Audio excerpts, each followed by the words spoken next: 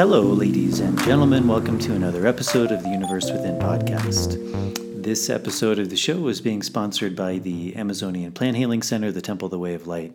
The temple is a place I've worked at for a number of years now, I believe 8 years, and I can really attest to the quality of the work they do. They work with the Shipibo people, offering 12-day ceremonies or 12-day workshops, 6 ceremonies, working with 4 different Shipibo, curanderos or doctors, 2 to 3 facilitators, a pre-ceremony yoga teacher, vegetalistas, which are like herbalists, bone doctors. There's really just an amazing group of people, an amazing support staff, and it's just a place where it's really conducive to go down and to go really deeply into this plant medicine work. I've worked there. I've worked with thousands of people now, and it's really just amazing seeing the transformation that people go through. So if you're interested in working with plant medicine, specifically ayahuasca, and you're looking to come down to Peru, it's a really amazing place to go and experience that. So for more information, you can check out their website at templeofthewayoflight.org. To find out more information about that, and that link will be in the show notes. Also, myself and my colleague Marav, who I interviewed in, I believe it was episode number 28, will be running dietas or diets, which is the traditional way to learn directly from plants here in Peru in the Sacred Valley. The first one is coming up soon, beginning in March 3rd until the end of the month. And then we have another one scheduled in May, I believe May 1st to the 17th. But we'll probably extend that, so it'll be the months of May and potentially June as well. So that's a really amazing opportunity if you've worked with plants, or even if you never have, to really go into isolation, practice fasting and ingesting a plant that's a teacher, usually a tree, and really learning deeply from that experience. So if you'd like more information about that, you can check out my website at nicotianarustica.org or Marav's site at tobaccodiets.com, and both of those links will be in the show notes as well. So my guest for today is my friend Aline. I met her here in the Valley through a mutual friend, and she's a really interesting woman. She's by trade a botanist and a plant biologist. She's been doing a lot of research with mossy plants and the effect that she's able to diagnose or to study those plants and see the effects of climate change, particularly working in the cloud forests here in Peru and also some other places she lives, places in Africa and India. And she's really fascinating. So we had a really interesting talk about her work, about plants, about climate change, about sacred medicine, and just the effects of responsibility and decision-making, and just some really interesting topics. I really enjoyed talking to her. I learned a lot from her, and I think you guys will too. So if you are enjoying this podcast and you're able to help out, that's really appreciated. A really good way to do that is via Patreon. There's a link in the show notes, and you can sign up. It's kind of like a subscription service, and for even just $1 a month and upwards, there's different tiers you can sign up for.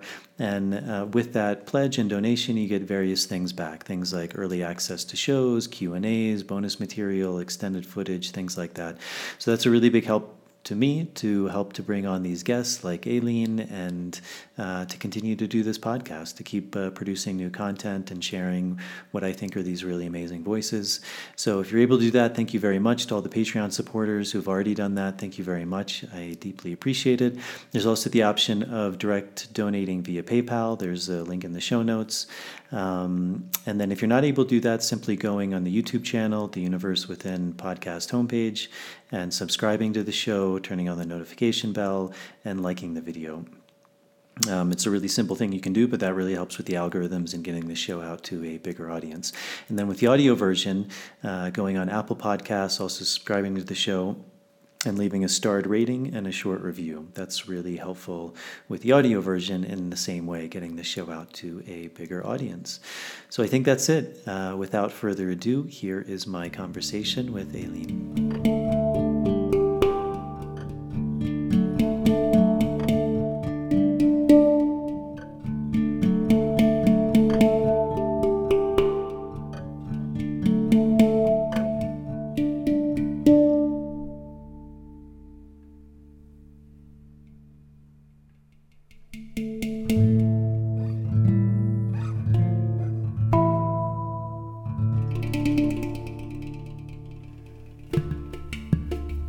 Well, cool. Welcome. Well, thank you for doing this. So we have a mutual friend, Bruce. Yes. So shout out to Bruce. But he introduced me to you, and he actually recommended that you'd be a good guest. And then it turns out we're neighbors.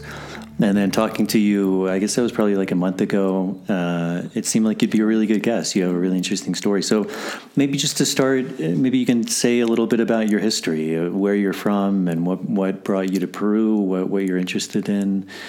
I guess basically what brought you here to Aline in Peru. In a nutshell, I guess I came to Peru to do my research project, to work in the cloud forest and in Amazon forest. And that was like 13 years ago. And then I've been coming here ever since. But why I'm in Aline is really because of the pandemic, because I got locked down and I couldn't do my work, I couldn't go to the forest. And then through friends, I ended up living in Horwath, and then I came to live in Aline. And yeah, but my connection to Peru is really through my work with plants. Hmm. So you're a botanist by trade. Yes, so I'm a botanist, plant biologist, plant biochemistry, climate research, and I describe myself as a canopy researcher, and focusing on mossy plants as indicators for climatic variation. I'd say that's one of my main focuses of work that has been for the last 13, 14 years almost now. And what is the difference between those different fields? Like, what's the difference between botany and what did you say? A biologist plant biology. Plant biologist, yeah. So botany. I mean, I'm a trained, educated botanist. So I can go around, collect plants, describe plants, name plants. That's one of my part of training I've done. But also then I specialize in biochemistry, so the constituents of plants, like secondary metabolites, for example, for medicinal purposes or for plant-animal interactions. But also that was also my really like pet interest area, subject area. But also I got really interested in the conservation and in climate change research.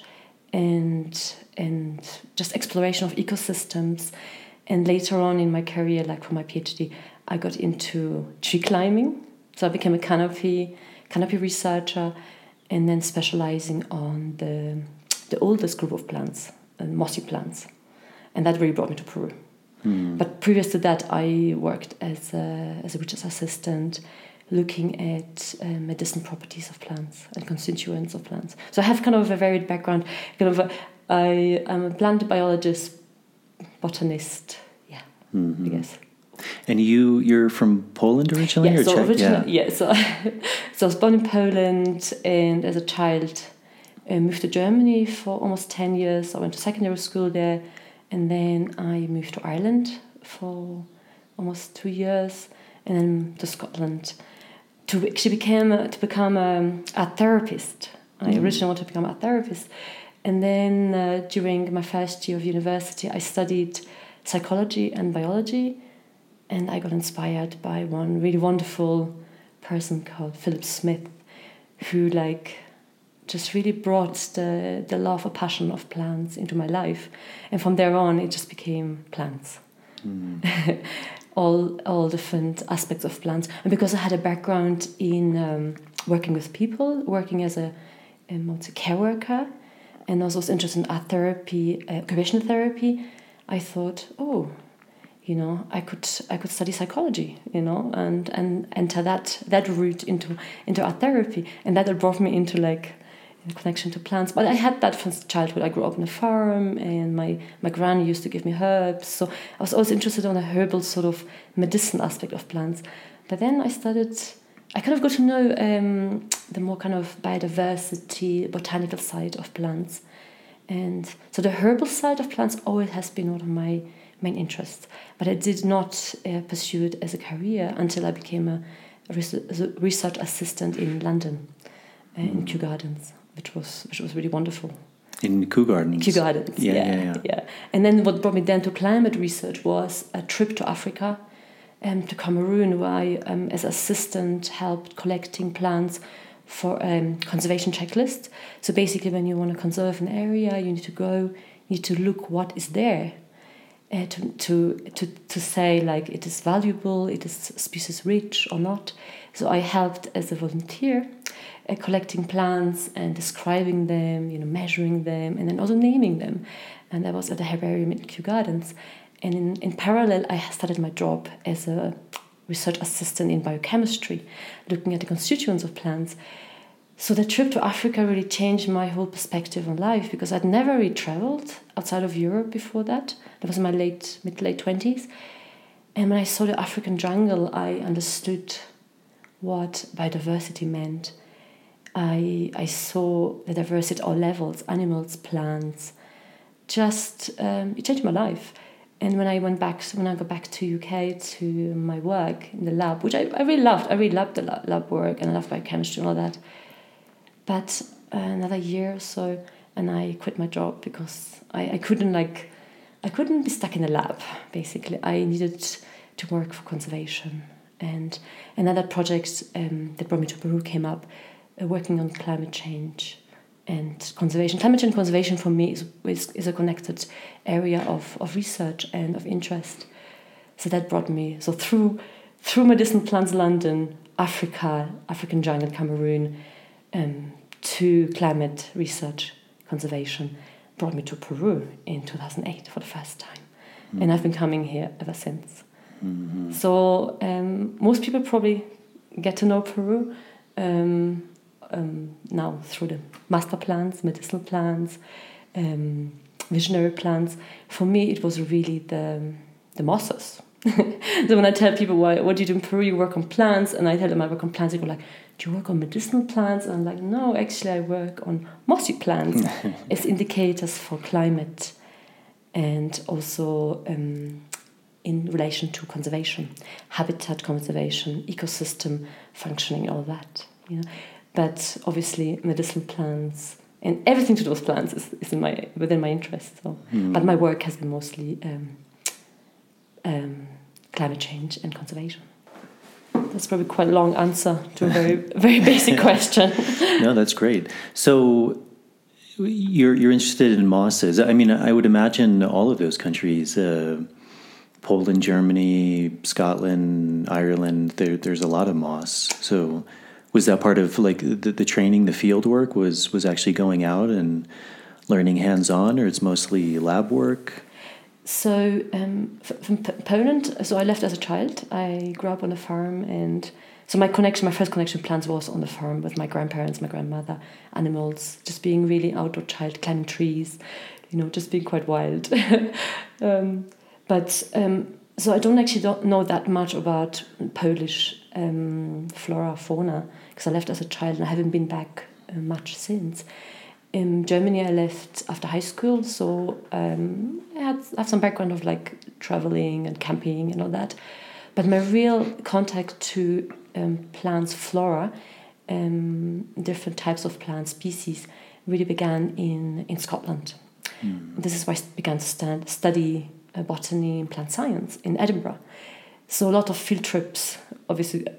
Scotland being quite a wet place, it's quite a mossy place, especially the west coast of Scotland. It's oceanic climate, so it's wet, moist, humid. It's very humid. It's a bit like here during the rainy season. Mm-hmm. It's very green, very lush. So yeah, during my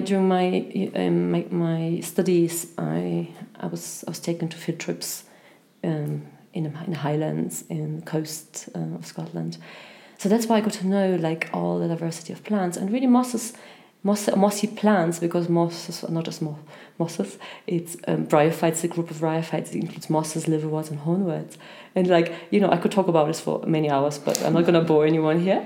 But just to be technical, mosses is just one group of bryophytes, which is the earliest group of plants after the algae. And there are extremely sensitive plants, but they're ancient. They're like about 500 million years. So after the algae, the mosses, liverworts, mossy plants I call them here, just to be simple, they're the first land plants that colonized Earth. And how does one date plants in that way? Like how does one date plants or know, for example, that mosses are the oldest plants? Because genetically, you can look at the genes, So and also we have fossil record. Mm-hmm. So we have some spores. Mm-hmm. So you can look at, for example, there's sports deposits. I think they were from Patagonia, I believe, Chile, the oldest ones, and they're 500 million years. So you can date them. Because they were very simple plants. They didn't have vascular systems. They didn't have like woody tissue. We're just relying on what we have in the fossil record. So mostly we look at the fossil deposits. Obviously, they could have existed earlier. We just don't have record. Mm-hmm. And we also look at the complexity of the genes as well. But mostly the fossil record, it shows us the mossy plants. So that's interesting. The mossy plants are more genetically complex. They are. They're closer related to the algae. Uh-huh. So when you build a tree of life, you can look at the ancestors of plants, which are the green algae, and then the first land plants that branch off from the tree of life are the mossy plants, are liverworts, hornworts, and mosses. Okay, so they're just liverworts. I refuse to call them mosses because I work on them in the cloud forest, and most of the mossy plants in the cloud forest are actually liverworts, not mosses. But people refer to them as mosses because that's what they know. So I'm just going to refer to them as mossy. Mossy plants are mosses, but my sort of deep affection is towards the liverworts because this is the group of plants that dominate canopies and just the entire landscape in moist habitat. Like the Pacific Northwest in the US, for example, is very mossy, and the cloud forests here. And here's not so much. Now in the rainy season, when you walk around, you can see like green patches of little plants. And that's kind of carpets, cushions of them. And these are mosses, mostly. Liverworts are not so common here. They're most common in the cloud forest. So the idea is the algae started in the ocean, and then eventually they began to spread to land and turn into moss, and then eventually into other plants? Yeah, so you get algae you get in the ocean, but also in fresh water. Mm-hmm. So the closest ancestors of land plants, and first being the mossy plants, is green algae from fresh water, the Cariaceae. Okay, Cara is the closest ancestor, is a sister group of lineage of the land plants, and so we have algae growing on land, in fresh water, and also in oceans. In oceans, most commonly known as the seaweeds. Okay, but you also have freshwater algae, and some of the freshwater algae look like plants. If you saw a Cara plant, you wouldn't think it's alga. Okay, it looks just like a plant because of the reproductive system and the structure, physiology, and the molecular composition. They're classified as algae. They're not plants. They're plants because they're photosynthesized, but they're not land plants. So I distinguish between land plants, I call them plants, and everything that's not land plant, it's purely aquatic, we call algae. Okay? And very, very nutritious too, right? Yes, so algae, yes, they're very nutritious, and they're being now looked into for biofuels, as alternative fuels. Yeah, so alga as a group, green alga, because we've got green, brown, red, golden algae, diatoms. So if you've been, so that's not I'm not going to talk about it much because it's not my area of specialty. I've learned about it, I taught about it a little bit in university, but I'm focused mostly on the first group, the oldest group of land plants, being the bryophytes, called bryophytes, mosses, liverworts, and hornworts. And why they were so interesting is because they're actually sensitive. They're sensitive to environment. Most people are familiar with lichens, which is a symbiotic relationship between an alga, a green alga, and a fungus, or cyanobacteria and a fungus, which are used to test quality of air, for example. Okay, they're indicators for pollution. Now you can use bryophytes, mosses, liverworts, in the same way as indicators for climate. So that was my research area here, coming to Peru, using these sensitive plants to study cloud forests, because cloud forests are very sensitive and unique and very threatened ecosystems. So I used plants as indicators to study, basically to get an idea, to get baseline data for cloud forests, for the health of cloud forests, and understand the extent of out cloud forests and so forth. It's a big subject, so I want to spend the whole session talking about my research of 13 years on and off research. Yeah, and that's the main reason why I'm here. the interest for the mossy plants, that was the primary thing, and then you got interested in climate change, or there was. So that's the using the mossy plants as indicators for climate change.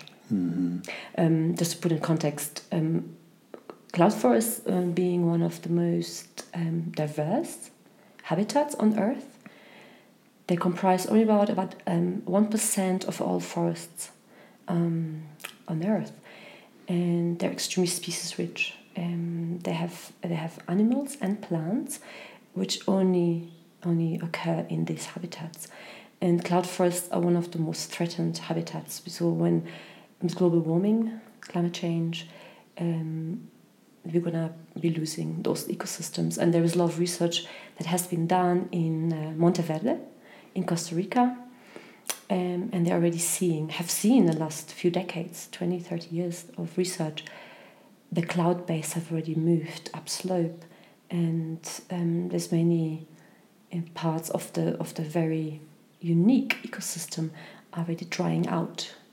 So why is it important? Because the cloud forests are wet all throughout the year. As you know from your experience living here, we're now coming to the end of the rainy season. It rains a lot. It's green right now. But if you walk through the Sacred Valley in August, September, it's extremely brown and dry. Okay, because normally that was before climate change became a big issue. We had about 6 months of rain and 6 months of a dry period. Over the last decades, since I've lived and worked in Peru, I've already noticed the patterns changing. So we have a lot more rain now in the dry season, and we have periods of drought in the wet season, which is really bad news for the ecosystem. So now the cloud forest, in comparison, is wet throughout the year. So it's in 12 months of the year, it's wet and moist and humid. So plants are extremely reliant and dependent on moisture, of continuous moisture supply, like mosses, liverworts. They're able to survive and thrive. So, have you been to cloud forest?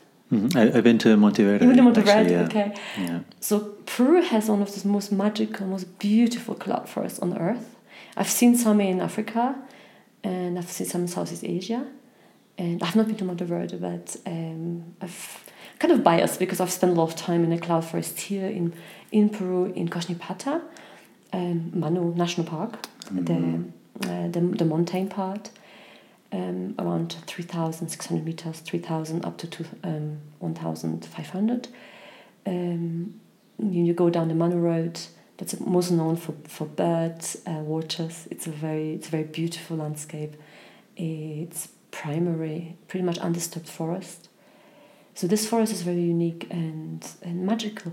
It's when you walk through the forest, you are surrounded by carpets of mossy plants on the ground, on the trees, in the canopies, hanging from branches. And so most people don't notice those green plants because another subject would be like plant blindness. We don't see those patches of green stuff. But what people see is orchids. They see bromeliads, they see beautiful flowers, and they notice the birds. However, all the other parts of the ecosystem that we notice because they're colorful, or because they move, or because they make a sound, and they rely on the entire ecosystem functioning, of the health of the ecosystem. So now I've mainly specialized in climate change research, but I'm really interested in the health and the well-being of the entire ecosystem. And mossy plants are very important for the health and the well-being of the ecosystem. And without those plants, now they capture moisture, they hold the moisture like sponges. They provide substrate for orchids, for nesting for the birds. They capture nutrients. They very importantly return water that they capture from the air when the clouds come in. They return the water into the ground, and then the water runs off down into the lowland communities and provides healthy water resources. So it's a reservoir for water, nutrients. The soil in the clouds is very nutrient rich and very moist and nutrient rich. So coming back to climate change, with heating and drying climate and also very extreme weather events, we're gonna experience a drying, heating and drying. So that means the cloud forest, which the name suggests, it's characterized by cloud immersion. That is a condensation of warm and moist air at vegetation level.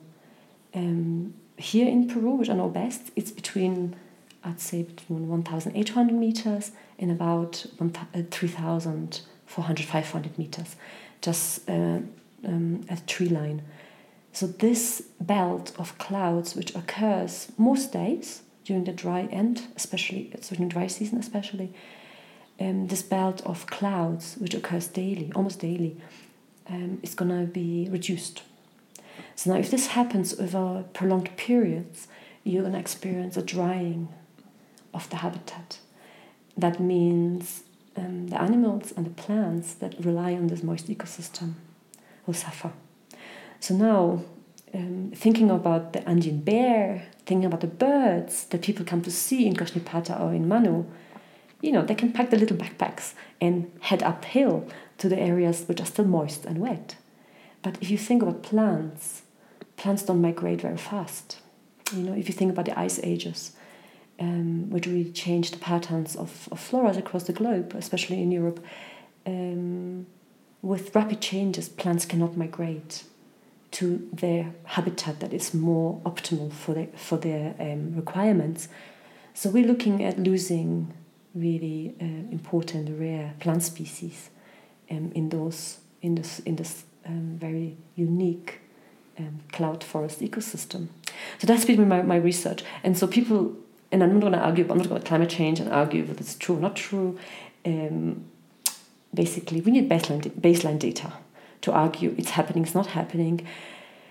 As many people, skeptics, they still argue it's not happening. It is happening, in my view. In the last 13, 14 years of climate research only, I have noticed really quite drastic patterns. But what we really need is baseline data.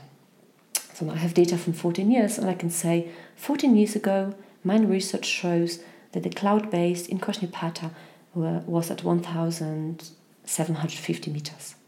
If I go back now, do the same research I did then, and I collect the plants, do the same chemical analysis research, I get data that will show me, the cloud base is still there, or it has moved upslope. Then I can say to the skeptics, climate change is really happening because cloud base is moving upslope, and we are losing habitat. There's parts of the ecosystems drying out.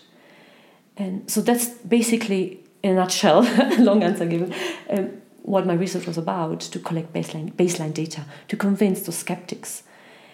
However, the research, I don't know if you're familiar with academic research, it's very slow, okay, and the changes that we're experiencing are rapid. So I've been kind of 1 foot in, 1 foot out, also with my own personal frustration with the way academia works. So I've been very passionate about this work. I love climbing trees, collecting the plants, doing the work, collecting the data. But what has frustrated me is you have to sit down for a lot of the time, crunch numbers, and publish papers. So that bit is really what sort of invited me to not so be active in academia anymore. So yes, I'm still a little bit involved with the project here with the climate change, and especially cloud forest conservation and cloud forest hydrology, the water cycle. I'm still involved, that's why I'm here. But I don't hold a position in academia. I don't. I just sort of work as a freelance researcher, and on the side, do permaculture, teach yoga, and just live. You know, so I think my mission here is really to make people aware, you know, of the ecosystems and of the nature around us. In the Sacred Valley, which is a very dry habitat, it's lovely now because it feels like almost like some days it feels like the cloud forest, and I feel very much at home.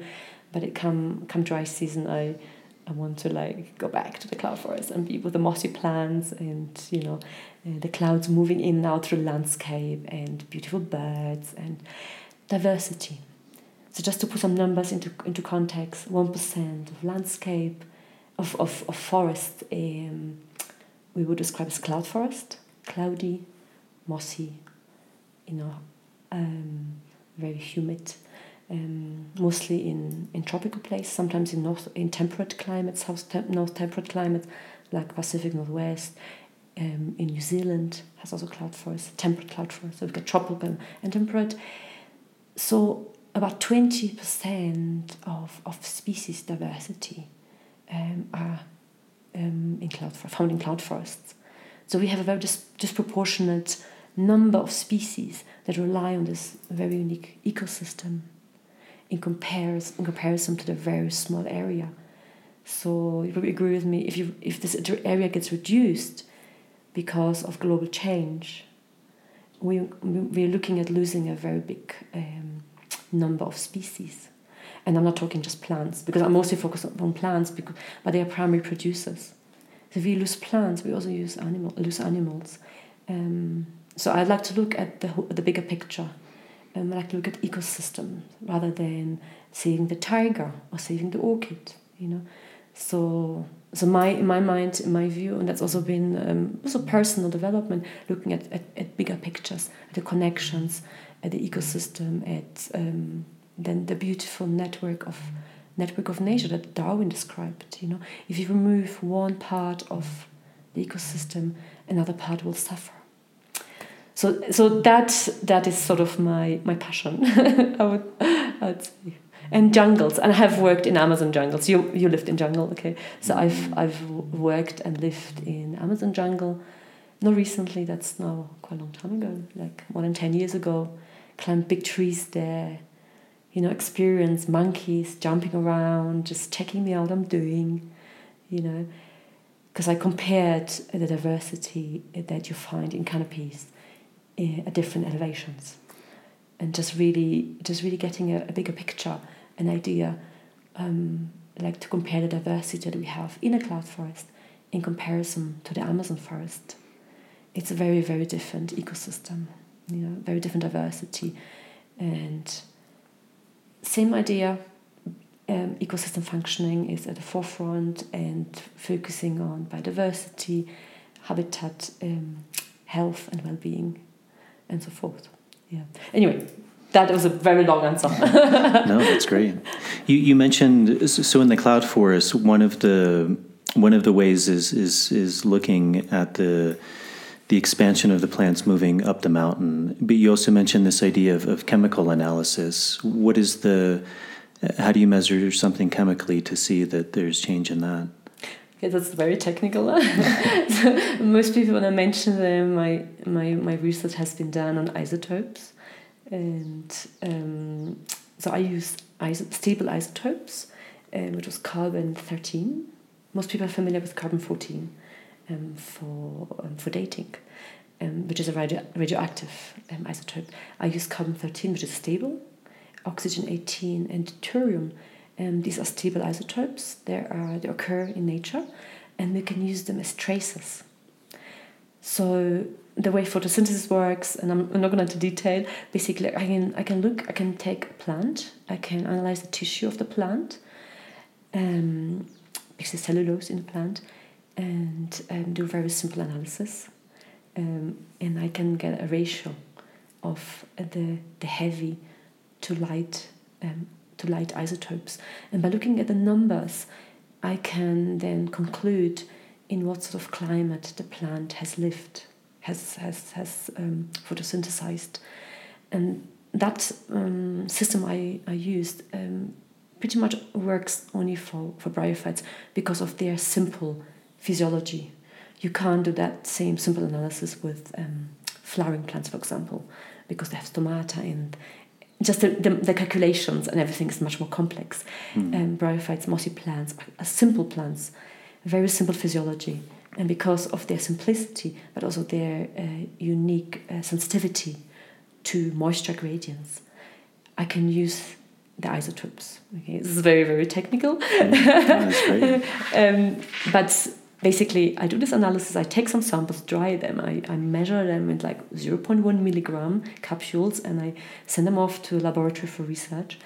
And they give me just numbers, and I can plot them. And then I can tell you this plant during a particular period. So I can look at the whole lifetime of a plant. I can look at the season, and then I can conclude in what sort of climatic conditions the plant has lived. So that was, the basis, the kind of the foundation of my research. So I have that data for those 4 years or 3-4 years I've worked in Peru on my research. And I continue collecting plants. So maybe in 10-20 years I'm going to do the same study, and then I can, I could show, hey, the cloud forest is changing. The boundary that I defined using these tools of isotopes and bryophytes is shifting. Now, as I said before, it's slow process because we're collecting this data, we are doing the analysis, writing the papers, and while we're doing all this, patterns are changing. So out of this frustration of how slow things are progressing, I'm not so much involved in research anymore. I'm just still involved a little bit now with a project in Koshnipata. I run a few experiments and still continue using plants as indicators for climate change, but just sort of pretty much as a hobby. So I'm like a hobby scientist now, and I'm here because I guess I specialized in cloud forests, and I specialize in isotope. The combination of isotope work, isotope analysis, and bryophyte diversity, accumulation, biomass, abundance, and their physiology. This combination is very unique, and I was fortunate enough. I had a very special, eccentric supervisor in the UK who inspired me to do this work, and so that's how I got into it. And I already was before interested in mossy plants through my master's program, where I studied the whole diversity of plants, and I really got intrigued by mossy plants. They are little, they are overlooked, and you just have to sit with a microscope and just look down a microscope and then observe, and there's such a beauty at a microscopic level. So I totally fell in love with that unique kind of concealed, hidden world. And then when I discovered the canopy, I was like, wow, so I'm seeing things most people don't see. So you really have to spend time looking at a microscope to appreciate the beauty of the mossy world, or you use a magnifier. And to really appreciate the diversity of the canopy, you have to climb trees. So most of the diversity is in the canopy. And I mean, when I tell people I climb trees, and then most people say, oh, it's like the ayahuasca vine that climbs trees. Yes, probably I have climbed an ayahuasca liana, because it's a climber. And when I'm in the jungle in Amazon, I mean, if you've walked through the Amazon forest, you look up and you see all those life forms. You have bromeliads, you have stuff hanging off the branches, you have ferns, you have all sorts of diversity, and you have those plants that they root in the ground and climb up the tree. One of them is probably now a very popular and well-known ayahuasca vine, which probably I've climbed, because when I put my roots in a tree, it's very difficult just to put them on a branch. So the diversity of plants, especially in the Amazon forest, is vast. The diversity is different between the cloud forest and the Amazon forest, and different types of plants. but mostly the diversity is confined to the canopy, which we mostly don't see. Mm-hmm. So that's another one of my passions, I would say, canopy research, which I don't do enough anymore because I'm stuck in a secret valley. And what defines a cloud forest exactly? Because as you said, it's a very small percentage of land. Yeah, so cloud forest is typically it's a tropical, subtropical, or a temperate forest, which experiences a consistent immersion of clouds at the vegetation level. So you get this the cloud formation, condensation of moist air, and those clouds move through the canopies, through the forest, and then get intercepted by the vegetation. So here you can get an idea when clouds form during the rainy season. You can look up to Peter Sirai, you can see the clouds. So this you see on a daily basis in the cloud forest at a certain elevation. So it occurs typically around, here in Kosipata it's around 1,500 meters up to 3,536 until the clouds get dispersed by the wind above the tree line. So those moist air will rise up. So as typically, now I'm explaining climate stuff and which I'm not so good at. Actually, basically the moist air rises up, and as it reaches higher altitudes, those droplets condense, and we can see them as droplets. So moist air can hold a lot of water, and as it cools down, it condenses, and it forms clouds. And we see it as sort of, it's moving clouds, fog, mist. We see it moving through the vegetation, and then they rise up. And so normally in the cloud forest in the morning, there is a blue sky, especially in dry season, blue sky, brilliant sunshine. Come midday, and you're engulfed by mist. And this mist is what also provides the water source for the ecosystem.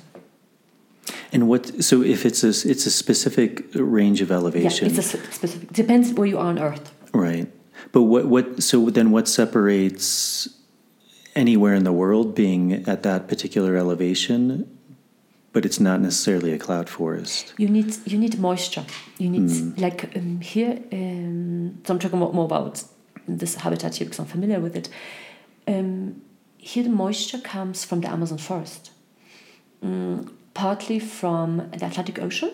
So moist clouds bring moisture and the rain out and saturate the ecosystem of the Amazon. You have a lot of vegetation. Now plants transpire, so they take up water from the soil and they give water into the atmosphere. When you've lived in the Amazon, you probably notice it's very humid. You do a few steps, you sweat. It's high humidity. There's a lot of moisture in the air. Now you can only get cloud formation when you have when the air is laden with moisture. Now when that air is saturated with moisture, with water, and it moves to a zone of lower temperature, that moisture condenses and it forms those droplets, mist, cloud.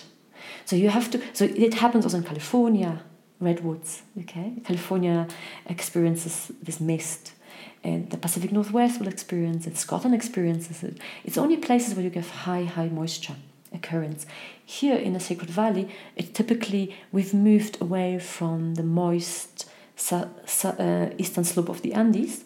We moved here into kind of a tropical central Andes. Only experience moisture during the rainy season because there's a lot of rain, but it only also experiences moisture because of vegetation. If we had less vegetation here, we'd be a lot drier. So vegetation holds the moisture, and because the plants take up the water from the soil, they transpire the moisture into the air, and then the air gets saturated. So the Amazon forest is a very important source for moisture, for water. And that's also the big talk about why the Amazon forest is so important. It's not just because of diversity. It's an important depository of all, animals, plants, biodiversity, but it also and clean air. But for the water cycle, okay, our existence on this planet is entirely reliant on the sun, the earth, and the water. Okay, so we are very dependent on water, and clean water resources are limited. So if you remove forests, if you remove vegetation covers, you disturb the hydrology of the place, and we are in big trouble as humans, and entire ecosystem is disturbed. So why Koshnipata is such a unique cloud forest ecosystem? Because those moist air comes from the Amazon and rises up, and as it meets the eastern slope of the Andes, this moisture condenses, forms droplets, mist, and then this moist, cool air engulfs the forest and provides water for air plants that live in the canopy. They are disconnected from the soil, and we're talking orchids, bromeliads, ferns, mossy plants. Okay, and in this, now again to emphasize the mossy plants, they if you sat down on a bit of moss on the ground and you got a wet butt, you know what I'm talking about. Mossy plants work like sponges, so they don't have roots, and they entirely take up their moisture requirements from the air, and then they store the moisture. So if you took a cushion of moss, you squeezed it, you could collect some water. If you're camping somewhere and you run out of water, you could squeeze some moss and you can just drink that water. You know? So, and then obviously they provide habitat for invertebrates. You know, it's within the mossy cushion. There's like another ecosystem, like a micro ecosystem. Okay, so so my main focus has been on this unique and highly threatened ecosystem types, which are very species rich, and across the globe, generally around the equator. So we are very close to the equator here. So north south of the equator, you have mostly cloud forests, but then you have them in certain areas like Pacific Northwest, Scotland, west of Ireland, a little bit. And you get them in the temperate climates like in New Zealand, you know. So there's very few places on Earth that have those these ecosystems, because the climatic conditions are vital.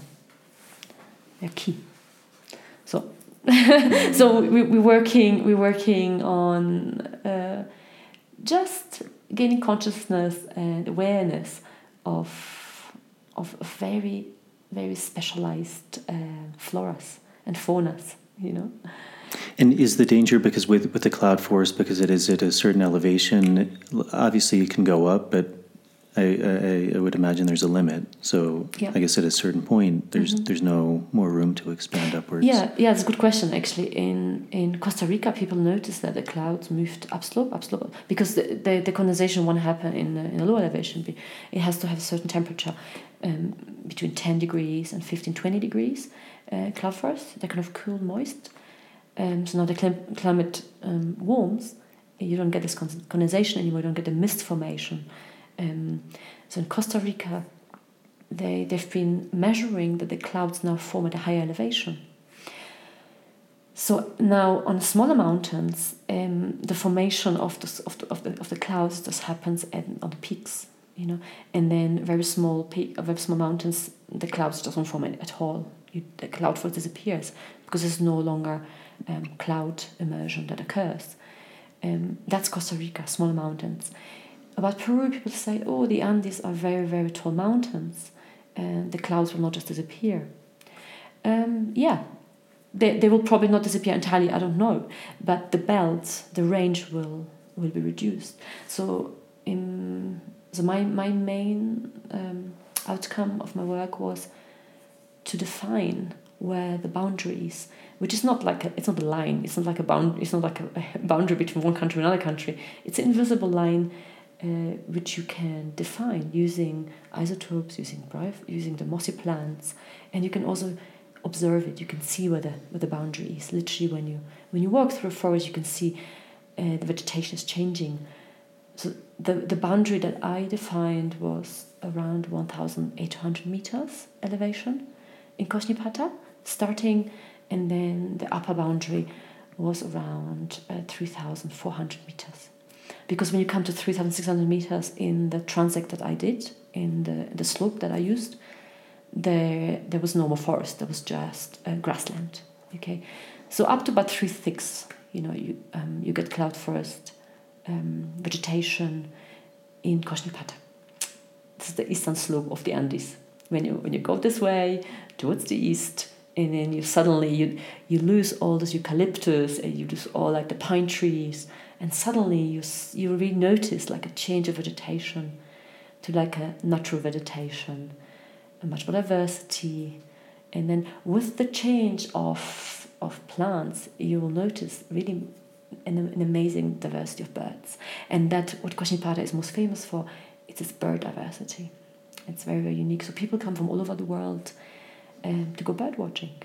So I've been very fortunate to climb trees, to sit in canopies and be visited by mixed flocks of very colorful birds. I have no idea what they are. I just admire them, and they just come and sort of check me out and then move on, because of the diversity of food sources for those birds. So in the story of conservation climate change, we're looking at the ecosystem. So we're providing food source for all the animals as part of the ecosystem.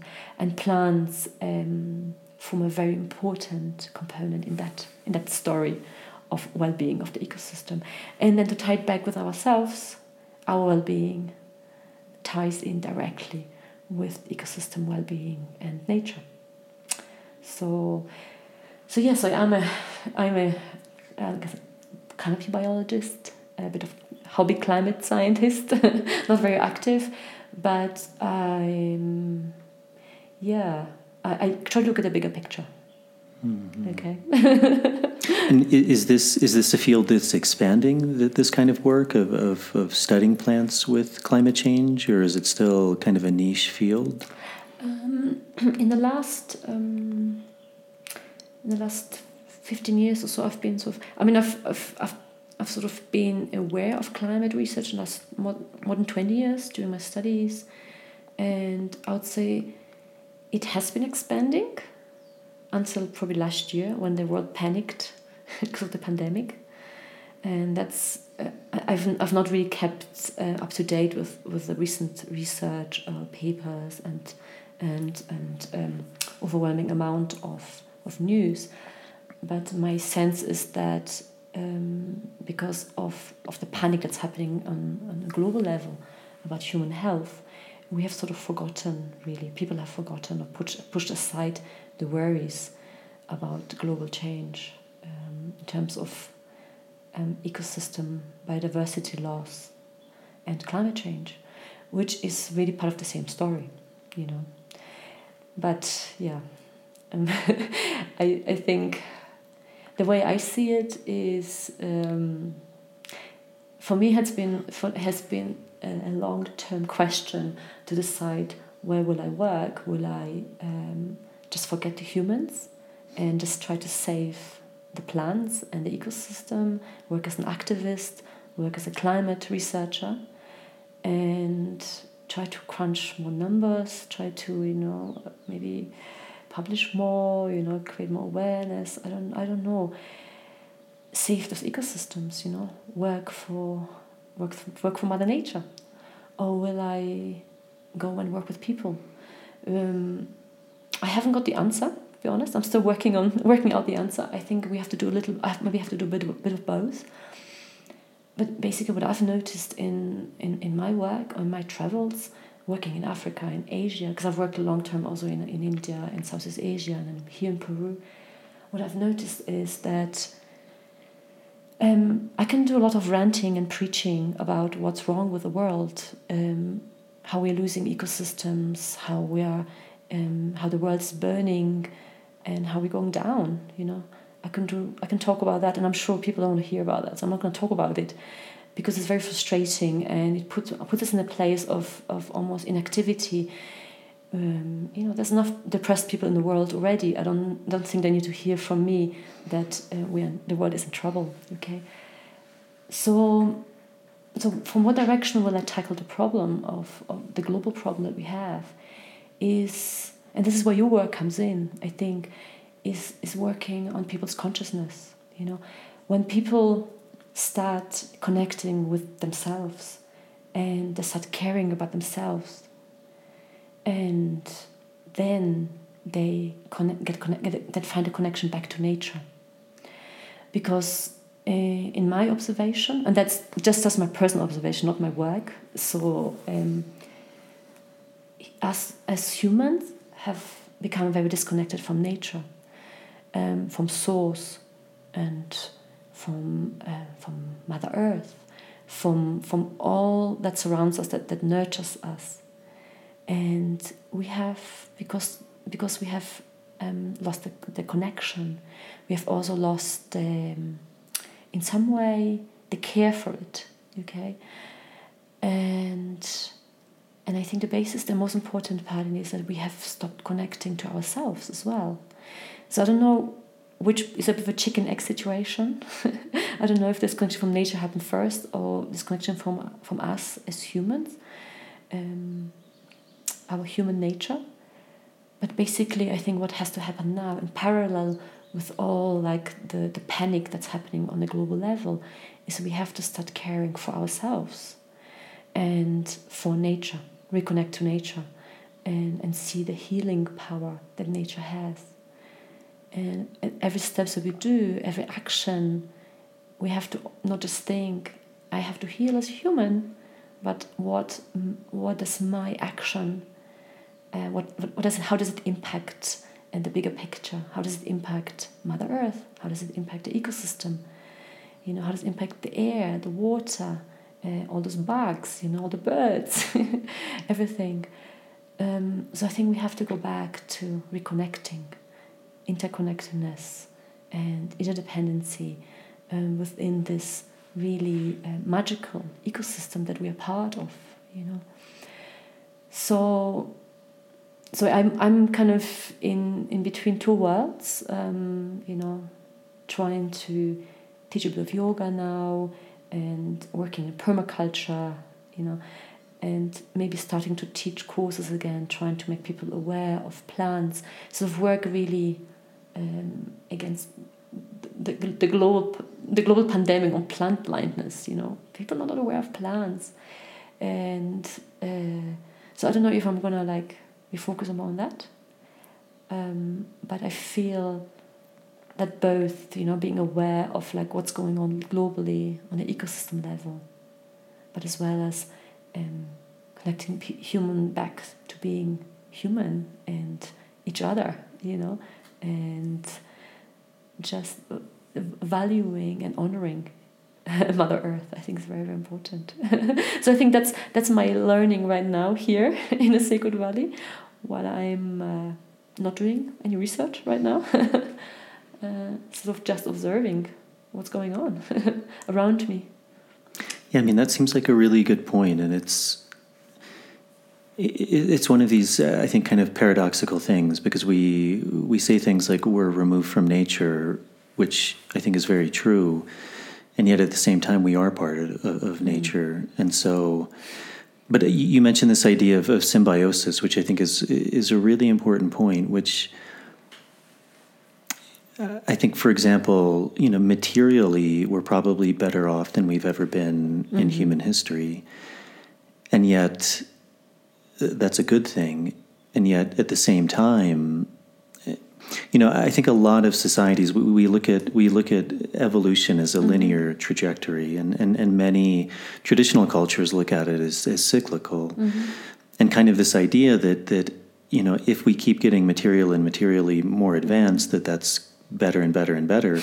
but that also obviously comes as a cost. Like everything, there's a balance. There's a harmony between things. So, but it seems like we're also getting to a point where we're maybe realizing as individuals or societies that health doesn't necessarily move in that linear direction, that if we're not taking care of nature, if nature is suffering, then we're suffering. Because, I mean, think of all of the ailments that we're dealing with, things like depression and anxieties and fears, and many people without access to clean water or clean food that has chemicals in it, and processed foods, and all of these things serve a purpose, but you can't take anything to an extreme or something will rise as a counter to that. So that seems like a really important point, which you're bringing up, which is that these things aren't inherently different. Like the health of humanity is completely interdependent on the health of nature. It is. It's directly dependent. And thank you for bringing up a very important point of balance, because we have to go back somehow. We have to try to come back to a point of balance in nature. Or I learned a lot. I think my main guru, my main teacher, has been so far nature. And actually, I remember my supervisor laughed about me when I went to India after my PhD, and he was like, "Do you go to India to find your guru?" You know, kind of making fun of me. And I did, you know, and I found my guru, and it was Mother Earth.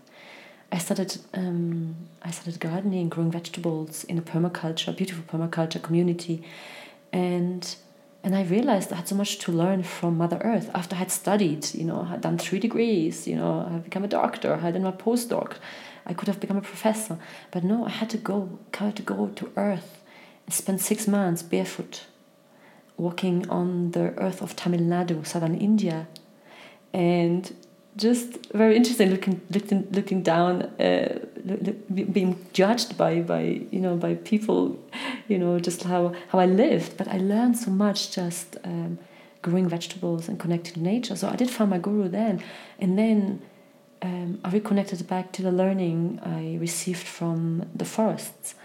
So forest ecosystems have been for me like magical teachers, you know, the trees, the plants, the animals as well, the whole ecosystem.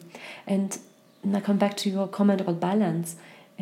A healthy forest, a healthy ecosystem, it can be described in a point of equilibrium, ecological balance. It's self-sustainable. And then I remember one comment someone made to me is like, you know, we learn that competition is something important in evolution, like Darwin talked about it, but actually cooperation within ecosystem is a much more important mechanism, strategy. So it is cooperation, and I think we have a lot to learn from the way ecosystems, especially mature forests, mature in a succession sort of progress. In a forest it's a very stable ecosystem, and we can learn a lot from that, how animals and plants interact within that balance, equilibrium. So coming back to another comment that you made about resources. So yes, we've evolved a lot as humanity. I'm not sure if we have evolved. I question it sometimes. We are depleting resources, you know, and in the last, I don't know, a few 20, 30 years, I've read somewhere that we've increased consumption by 80% in the last 30 years of resources. Now, we're talking about resources, some of them, and we can't just replace them, you know, just easily, because they've built over millennia, over history of this earth. And we can't just go back. So we have to really start thinking in a more sustainable way. And in that context, I think we need to go away from this human-centered thinking, you know, anthropocentric view that really drives our society. It's not a healthy attitude, you know. And without criticism to all you listeners or anyone who's interested in the plant medicine world, I'm also very interested in it. And I just want to make one little comment, just some food for thought, because I have worked on medicinal plants, I've researched experience and all that. When we start thinking that Mother Earth provides for us, for our healing, and we don't question our impact on Mother Earth, when we start over-collecting medicinal plants. So I'm not just talking about the visionary plants, I'm talking any medicinal plants.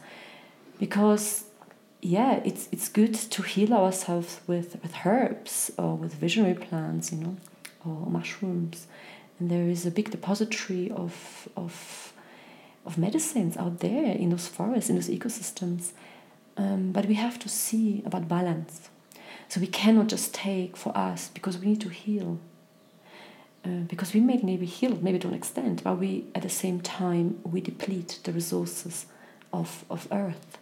And so I think we need to question the way we live and where we source our medicines from, and how much, and how we're giving back to Mother Earth, or we taking, because as you said, our health, our well-being depends on the health and well-being of this Earth, and we're part of this ecosystem. So I have quite activist attitudes at heart, and I would like to be more of an activist. But I don't want to go to the extreme, go like, okay, let's humans die and save Mother Earth. Mother Earth can look after herself, but we have responsibility in this lifetime where we're sharing this human experience, and many of us have children, so we have responsibility to leave this earth and this home to the children. I don't have children, I have nieces, and I'm concerned that when they are in 20 years time, they won't be able to go snorkeling, diving, and see the magical world of the ocean that I have experienced. For me, the canopy and the ocean are the most magical places on earth. When I go diving or free diving in the tropical seas of Asia, I feel like, wow, we are so fortunate to be here. We are so lucky to experience that. But then I turn the corner, I see the bleached corals, and I see the vastness of destroyed and dying oceans, and I'm like, that's not okay, That's not okay for us to live life just to take more fish out of the ocean, take more plants out of the forest, or deplete the soil or pollute the water. So there's, I just want to put it out there. I don't want to preach. I'm already probably preaching enough. I want to look at it in a positive way. That this now it's a point of awakening where we need to start looking at our actions, the way we think, the way we want to move forward in life, with awareness and responsibility, and just act in a more sustainable way. So maybe you want to ask me, what do you do for it? Can I read your mind? It's like, what do you do? So I probably don't do enough. I'm sort of gathering momentum. I'm wondering what to do with my background in science, and I have background in science, but also I have a background in yoga. I've been teaching yoga, practicing yoga for a long time, and for me, observing as a biologist, one thing I've been practicing a lot is observation. I think it's the most important tool that we get taught as a biologist, to observe and then conclude and then take action. Okay, I'm very result orientated. I'm very looking for strategies, looking for solving problem. It's kind of it's what my mind wants to do. So I'm looking at the whole scene, I'm observing, and I'm thinking, what can we do? What can I do? And it frustrates me a lot, because sometimes I think, I don't know what to do. And I think a lot of us feel that way, I think. when we stop and just look and listen and, look around, I think I feel this global frustration sort of arising that, there is fear, and there's a sense of like, there's big stuff happening and we don't know.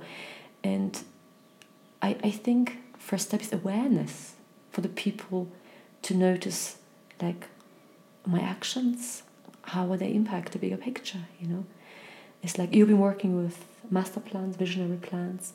A lot of people are tapping into those resources to heal the patterns, to heal their traumas, And I think to take more responsibility for themselves, I think that's a very, very important a step to take. Now here I teach yoga, so with the practice of yoga, I try to make people more aware, connect them to their breath, to the body. And so the next step would be, once they're connected to their own body and they honor their bodies, they're aware, they maybe become more aware and more honoring of the world around us. Anyway, that's my hope. I'll do a big tangent now. You mentioned this idea, which I find very interesting. You were saying when you were in academia, you felt kind of constricted, and even this idea of like you were going to India to find your guru, and I think many people do in that way, and yet you said you found that the greatest guru was nature, and it reminded me a lot of this work that I'm talking about in the podcast, as you mentioned, these kind of visionary plants. It seemed to me one of the fundamental bases of these plants, like they spoke about in Greece, was this idea of gnosis. And even you mentioned this plant ayahuasca. That's the Shipibo who I work with a lot. That's their name for ayahuasca. It's uni, and I think probably the best way to translate that would be gnosis. And it's, in Greece, I'm not an expert, but from what I understand, there's actually two words for knowledge. There's gnosis, and then there's another word for knowledge. And the other word for knowledge is it's a more common form of knowledge. Like, I know this is a computer, or I know your name is this, or I know this wood is this. But that's not gnosis, because that's not an experiential knowledge. And even like the culture you come from in Europe, or where I come from in the U.S., I think that really the beauty of those, like the enlightenment that came from Europe, or even the founding of the U.S. was built on these enlightenment principles, and I think you look at a lot of like early European scientists, or the founding fathers of America, and one thing they really seem to hold to be very important, which was that nature was the teacher, nature was the guru. And it seems like, and it's not just in academia, because I don't want to demonize academia, because it's done amazing things, but it does seem like not just in academia, but a lot of the cultures we come from, there's this emphasis on that form of knowledge, which is a knowing, which is this and that's that. But there's not necessarily a wisdom there. Yeah. And it was something, this may be an example that triggers some people, but I was vegetarian for a long time, for many years. And then when I went to the Amazon and I tried to do that, I realized I didn't feel good. And I didn't feel good because what I realized for myself, and I saw it with many people, is that's not what nature was providing in that climate. And so, the idea of again, someone has an idea, maybe being vegan is the correct way. And I think, I'm trying to bring this full circle, but you mentioned this idea of like responsibility and like being overwhelmed, and people don't know. And I think that is a big problem. And but if we hear something like, like being vegan is the best way, there may be truth to that, but is there wisdom behind that? Like, what is the principle? Like, why is that, rather than just you can't eat meat, or you can't eat this, and this? Because, for example, in the Amazon, if I eat one fish, I've killed one life. But I've killed one life. Whereas if I'm eating, soya or something that's being shipped in and clear-cutting the jungle and bringing fruits in and vegetables from Lima or something, the cost of life for that is tremendous. I mean, I don't know the calculations, but I would imagine if I thought about it, it would probably be tens of thousands of lives are somehow lost in that chain of getting that thing to me. And so it seems like a lot of that is that wisdom, and so much of that, as you said, can be found in nature, because nature does teach us. It teaches us about things like time and entropy and cycles and reciprocity, and as you mentioned, cooperation and competition. There is competition, but there's also cooperation. And if we don't begin to learn those things, it seems like the inevitable conclusion is, okay, this is the right way, and we just keep moving towards that, but we forget about all of the other things. And kind of like you mentioned in the cloud forest, it's like, okay, well, maybe that goes. And I think a lot of people would think, okay, well, that's just gone. But there's all of the chain reaction things that come from that. And I think that's what's so hard for people to maybe understand is like, what are all of those chain of events that follow that? And as you mentioned, these things like awareness or looking to nature, these plants begin to offer us some sort of, I don't want to be presumptuous, but maybe some degree of wisdom that allows us to maybe better make those choices. No, totally. No, it's a great synthesis. You just think, experiential learning actually has been one of the things I've been involved in India, teaching children from Krishnamurti schools. Krishnamurti is a educator and very wise person. Recommend looking into him, Krishnamurti. So experiential education was really the forefront of our strategy, where we try to teach children to come closer to nature. And plants, visionary plants especially, have the same effect. They make you feel you're part of it, you're connected. There's no separation, And I think that's why they have such a huge impact on our psyche and impact in healing. Because, I might tell you need to change this, or you might realize, I have that habit, I have that addiction, I have, I do this thing, I need to change it. Intellectually, completely makes sense, but until you experience it, you won't be able to change it. And I think this is where the power of visionary plants is. It's like in a dream. When you have a very profound dream, you wake up and you've experienced something, and then actually it's very easy to change it. So for me, yoga is the same system. When you practice yoga, meditation, you experience very deep states by using your breath, by observing your breath, by doing certain practices, by moving energies, and you experience it. And by experiencing it over and over again, sometimes it just takes one experience. It depends on the person, and you can change. So experiencing is connected to experimenting. So actually, science does experiments, and experiencing is just an experiment. So when I teach yoga in my class, I tell my students, you experiment with this, and you will see for yourself if it works, if it doesn't. I don't want to convince anyone that they have to do this practice or this meditation. I've been doing it for a long time. It helped me through very difficult times, being academic, having, having to focus, having to be, straining my brain, And so those practices really helped me. So now with full, I'm completely convinced that this works for me. It doesn't work for another person, but I just share, you try this and see how it works for you. In the same way, medicinal plants, master plants, visionary plants, not for everyone, and certainly not without integration. As you know, you've worked in this. So I would say in parallel, we have to find the roots to connect back with ourselves and with nature. And I remember someone said to me, the visionary plants just give you a bridge to connect with your own medicine.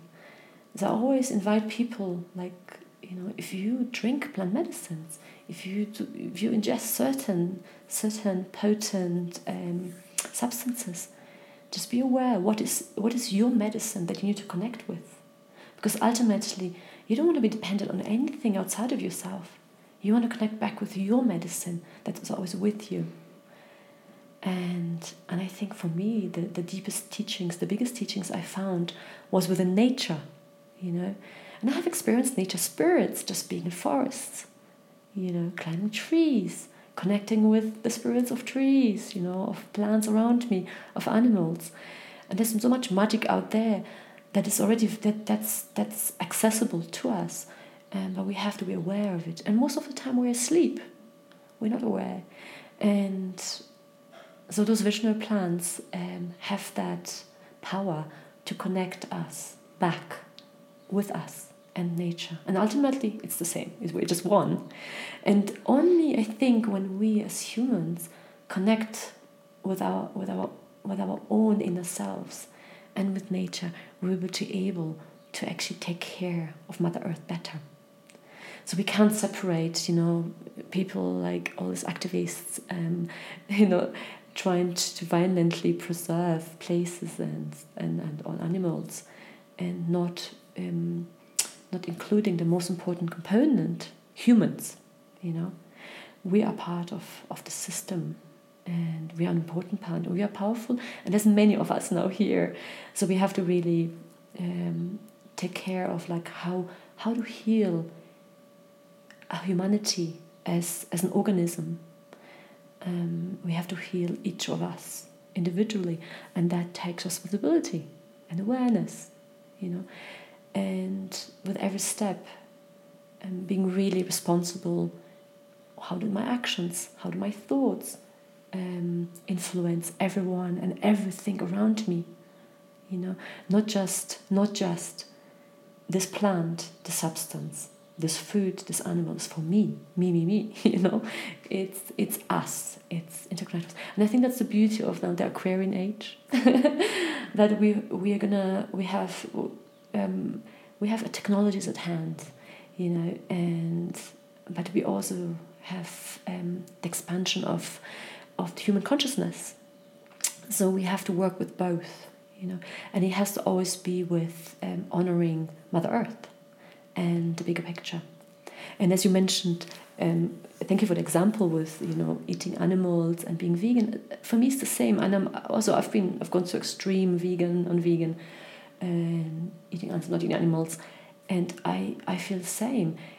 You know, whatever we do, whatever actions we take, we need to really stop and consider the impact, you know, and really with humility and gratitude with every action, I think, you know, and balance. Yeah. So yeah, and that really we can learn from those beautiful places that surround us, honoring them, and yeah, with every step, with every moment. Mm.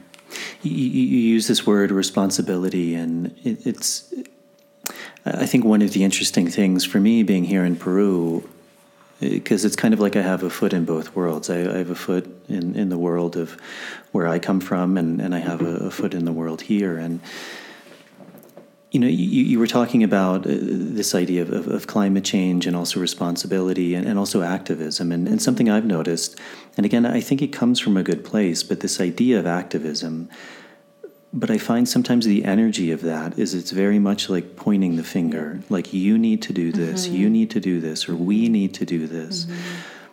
But often I find, what are the people who are activating, like what are they doing? And it's a very different energy when I say you need to do this versus what am I doing? And even, you know, many of us, we come from a culture, you mentioned this idea of consumption, where, I mean, I think the U.S. is the worst, but we consume.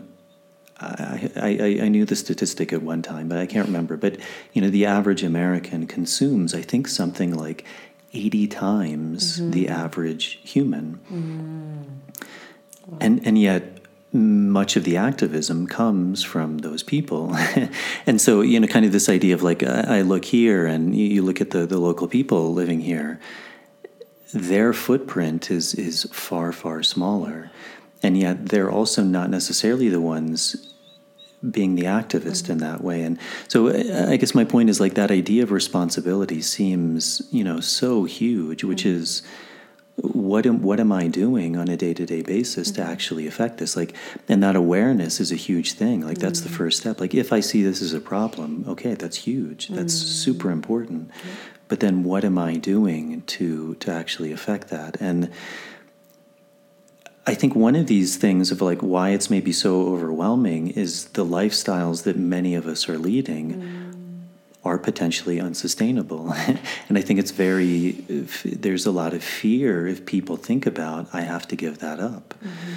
You know, I get my bottled water from Italy, San Pellegrino or something, and I get my, you know, my wheat is coming from Italy, and, you know, I'm getting bottles of water, and, you know, the electricity is coming from here, and it's just, it almost seems, I think, overwhelming to people. Like, how do we change that? But, you know, you mentioned these ideas of, you know, even you, like you're planting a garden, and I mean, that may seem like a small thing, but that's huge, you know? I mean, not only are you beginning to not take resources from somewhere else, you're beginning to get them from here, and there's an exchange, there's a reciprocity. Like, I'm planting, I'm giving back to nature, and I'm receiving, rather than just taking and taking and taking. And there's a guy I've worked a little bit with. He's from the Arahuaco people, which are in the north of Colombia, in the Sierra Nevada. And it's really funny. I mentioned this a few times in the podcast, but people often ask him like these questions, like, you know, why is the world suffering? Or why do I have depression? Or why do I have cancer? These things. And the answer is always the same. I think people are always expecting a different answer, but the answer is always the same. And he says something like, "You're not making a payment." Thank you. You're and what I take from that is like, you're taking, but you're not giving back. Exactly. Like, what is your part in this? What are you doing to give back? If we just take and take and take, there's an imbalance. Like that, it's literally by definition not sustainable. So we do take things, right? We have to. We have to eat. In order for me to live, I have to take food. But what am I doing to bring balance to that? And it doesn't mean like everyone can't necessarily have a garden, you know. But so, what is another way that I can do that? Maybe it's, you know, supporting someone who does, or. Yeah, no, I agree. No, thank you. Exactly. You know, you spoke my mind. Exactly. Yeah, it is about small steps. I think it can be really overwhelming, and I think. Yeah, and that's why I don't talk about it too much. I have resistance talking about, you know, how bad the situation is and how much we are responsible. It depresses people, and I've seen it in India when I was living in this community. You know, those 12-year-olds were getting depressed because they were like, we're doomed. We're sitting on a branch and we're cutting it. We you know, literally, the world is burning, and they're just like, yeah, they were just desperate, overwhelmed, and depressed. And so I like to look at it from a more positive view, like, what can we do about it? Okay, we've gone so far. Yes, we've gone so far, and now how can we like stop this craziness, you know? And that, as you said, awareness is the first step, and then slowly noticing then what is my part? How am I contributing? What's my responsibility? What can I do to change, you know, the way I live in a more responsible way, in a more giving way? Because it is, consumption has driven economy in the Western world. And so most of my work is in developing countries, because most of the amazing, unique flora and fauna is in developing countries around the equator. I specialize in tropical plants. So I've worked especially when I worked in Africa, it really shook me up. Their impact on the world is very small.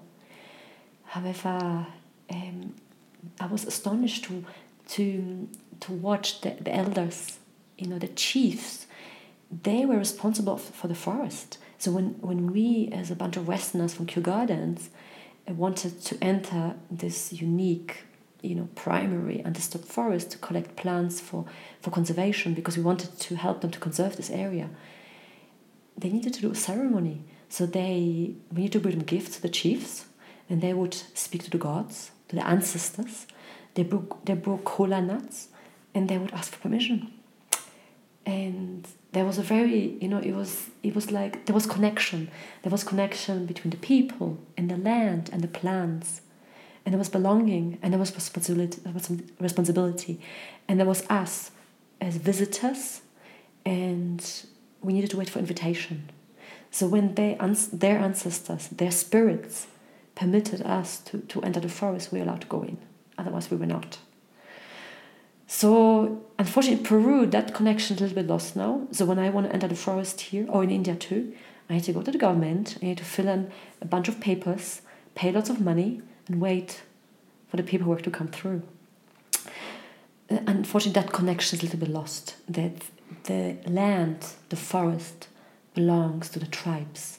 And yes, if you've lived in the Amazon, you know those people, they feel it's their land, it's their forest. But the government ignores it. They sell their primary unique forests for some mining company, for oil and gas, for whatever, and they destroy it, they pollute the waters. Next thing you know, people have cancer. All the horror stories you've heard of, seen. So the person who lives on the land, who is part of the land, is completely ignored. And those governments. So I don't know how to change that chain of responsibility, that we are subordinate to those big guys who do whatever they want for money. It's money, business, and power. But so not to get really caught up in that story. You can go into politics. I have one friend in Sri Lanka who was so depressed about his land being just converted into tea, and he goes like, I don't know what to do. I'm gonna go into politics, and I'm gonna become, try to change things from the top. So that's one option we can do. I think we can go into politics and, have friends working in Europe, in the European Parliament, and they're trying to work on policies and stuff. But okay, that's sort of bigger projects. But each of us can do something, And as you said, awareness, impact. When I do this, when I do that, how does it impact the bigger picture, nature? Traveling, consumption. How many children do I have? All those things. You need to really think about it. What's the impact? And for me, when I came here, it was a real gift to inherit a barren piece of land, a very small piece of land, and then I looked at it and had a vision, and then I just started digging and putting more nutrients in the soil, and just for me, it was not about I need to grow a bunch of carrots and kale, but also at every step that I did, I was like, I'm putting nutrients into the soil.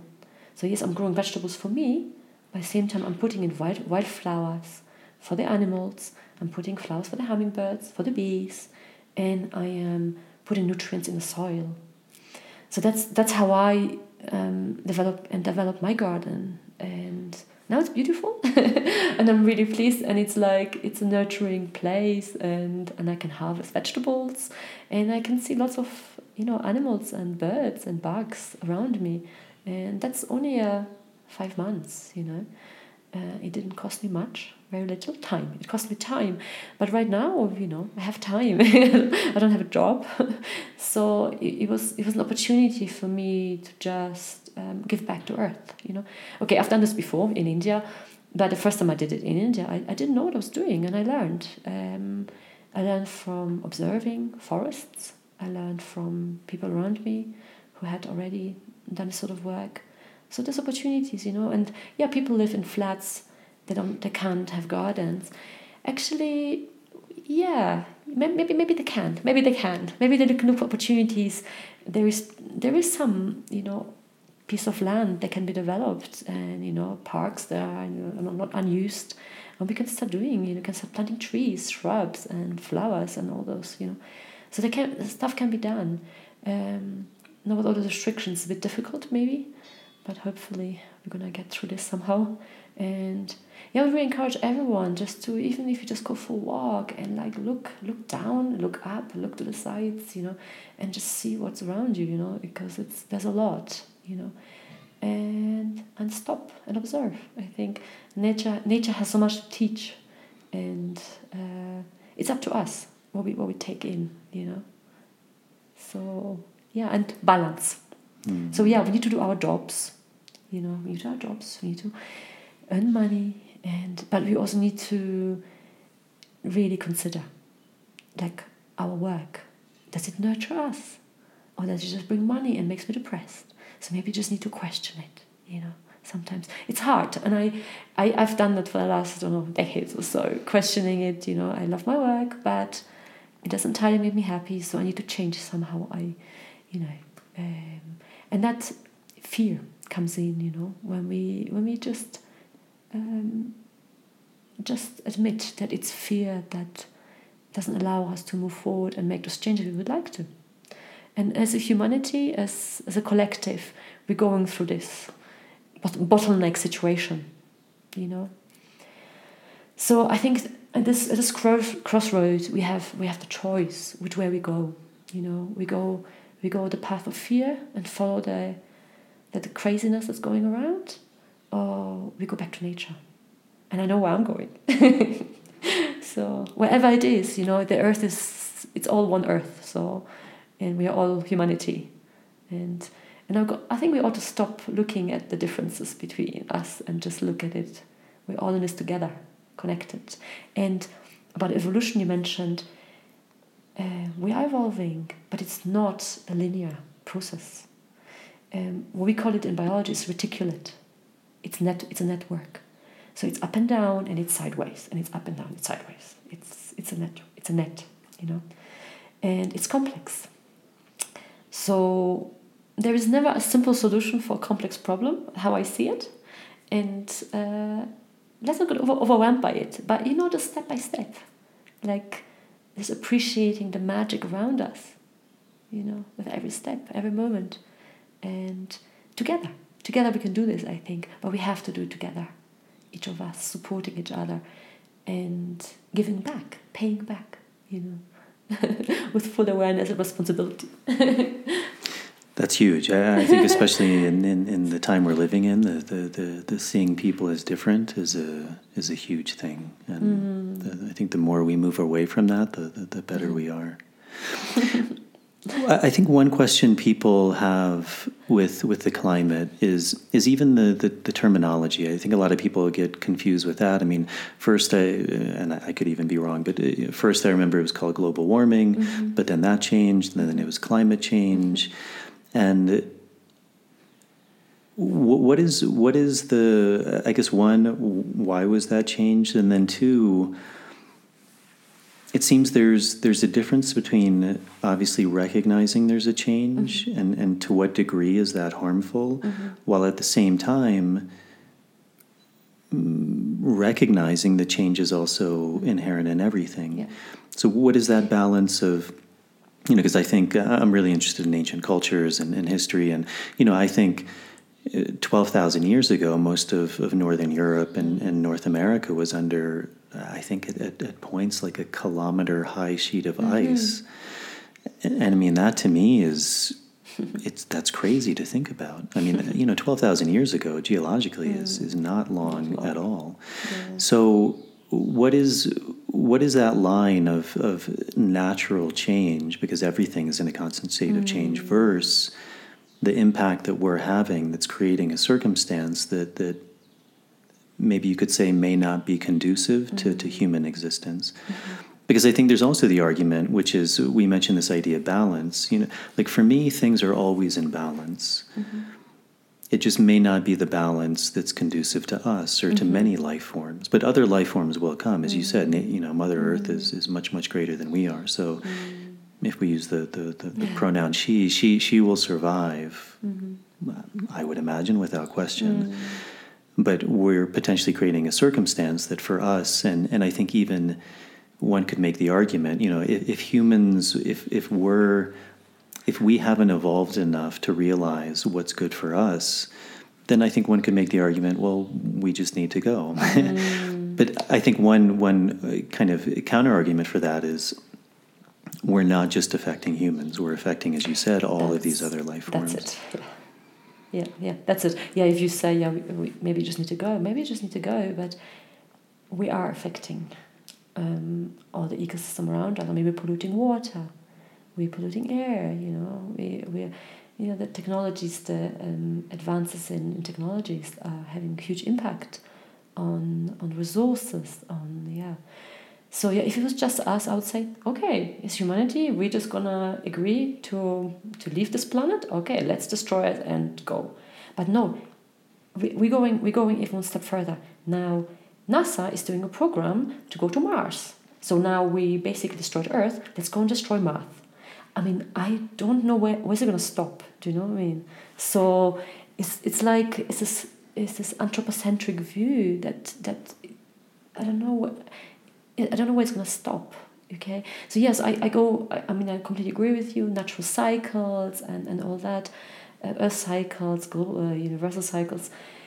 Yes, we can flow with it. But if you, in this context, we are supposed to be cooling down. Earth is supposed to be going into another glacial period. We're due to be cooling down. We're heating up. So that's not natural Earth cycle.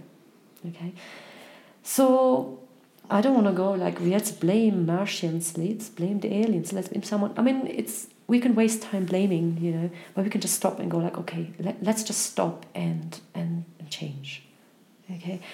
Because we are not just impacting humans, and it's bad enough, because if you have children and you're going to leave this earth a wreck, trashed for the generations to come, I think that's a bit irresponsible, because I had a good time diving in the Maldives, but my nieces won't even see this beauty, and I think that's not good enough for me to say I had a good time on Earth. Goodbye, everyone.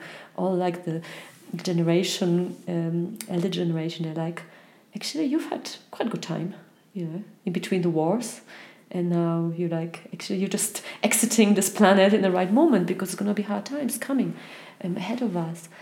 But yes, so there's a balance between seeing the natural cycles and not going crazy over this change that's happening. So really seeing in perspective, but taking responsibility and going, okay, maybe 3-degree warming, it's not healthy, because it's not. So come back to your original question, terminology.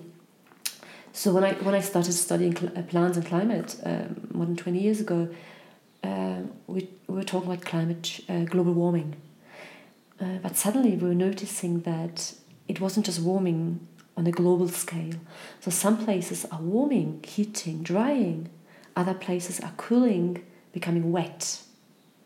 Okay, so now that's why I prefer to use global change, because it's global change, whatever extremes it is.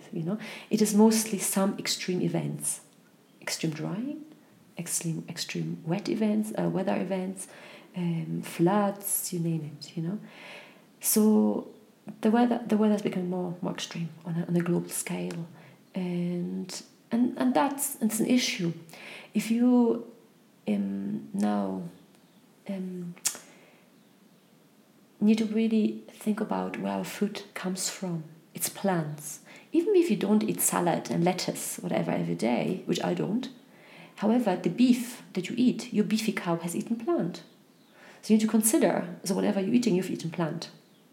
Okay, so we all eat plants, because the animals have eaten plants. So we need to really take care of our agriculture, the way we produce food. It's totally unsustainable. Big issue. Again, I'm not going to discuss the problem of the mass agriculture, especially in US, big scale, very damaging for the earth, for the soil. I mean, the soil is practically dead. Soil is a living organism.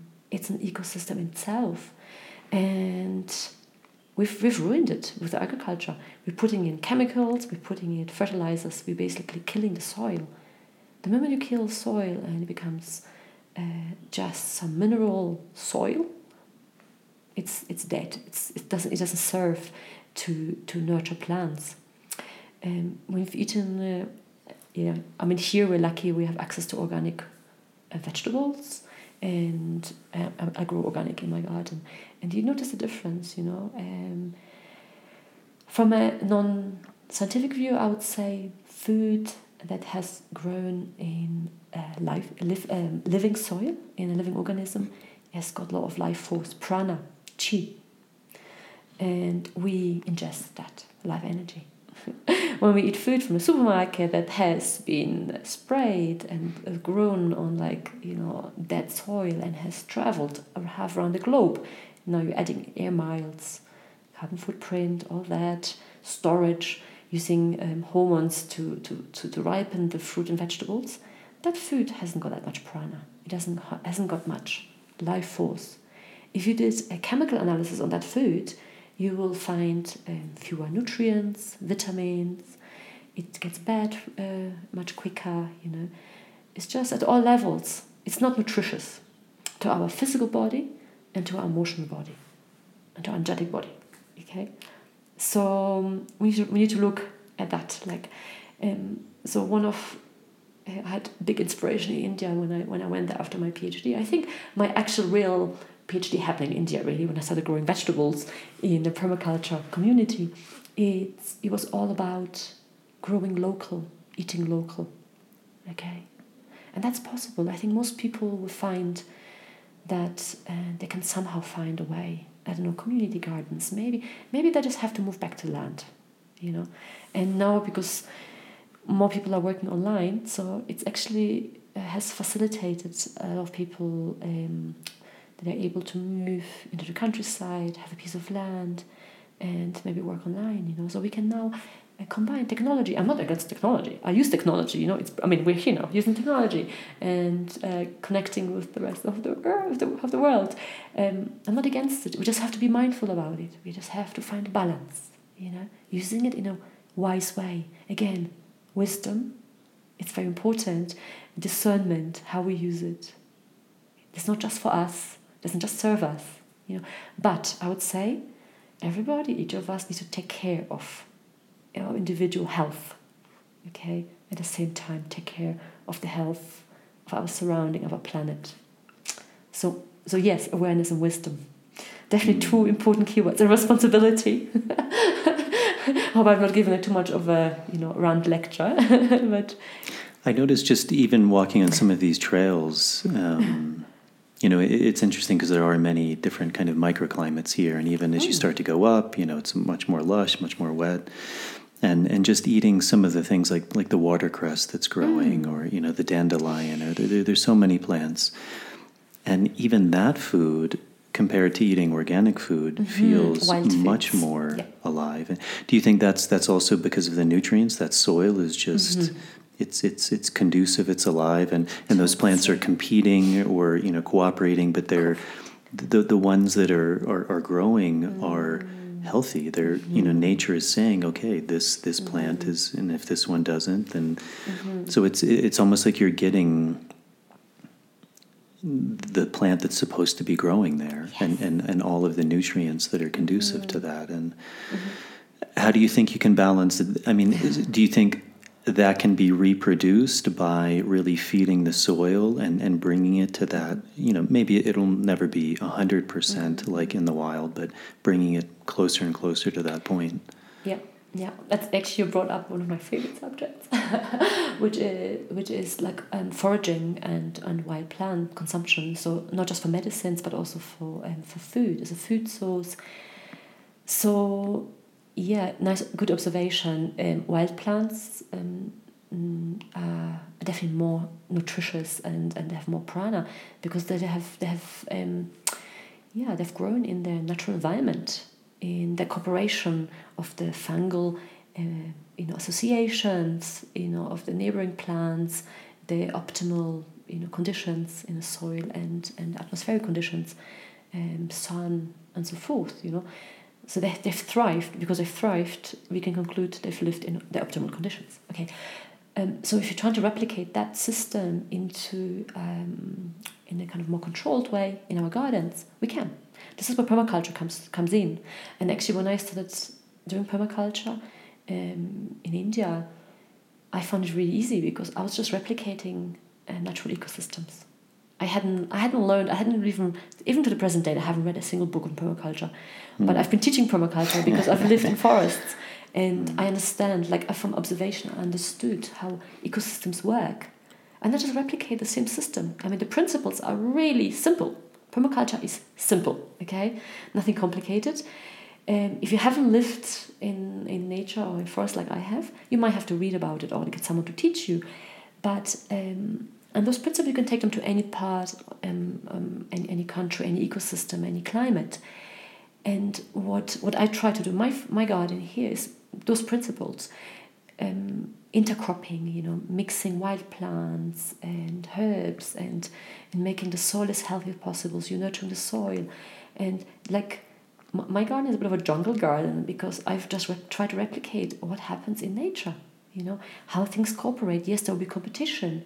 I have to interfere a little bit because obviously my garden is not a natural ecosystem. It is I put it together, but we to a certain extent we can replicate natural ecosystems in our gardens in permaculture. So I really encourage everyone to do it. Permaculture is just a design system. So you design, you plant, you sow in the way, using wisdom, use some knowledge. You have to imagine how the plant's going to look like when they grow, and you have to know what you want to put in the soil, what the requirements are in terms of space, height, nutrient availability requirements, and so forth, water, sun.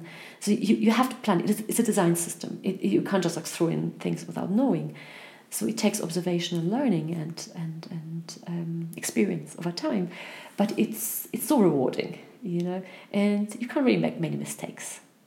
So I really encourage everyone, if there has a piece of land or just a bit of balcony space or even like on a windowsill, they can experiment growing something, and it's good for the soul too, just to see the seeds of your labor sprout, and then you can harvest and you can observe, nature in action.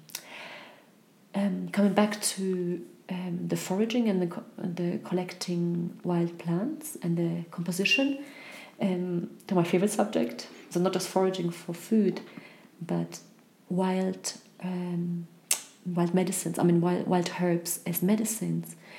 I don't know much. Like, I haven't done research into the visionary plants, how they're grown in the jungle. I haven't looked into that. I would like to. I think I will. Just of interest.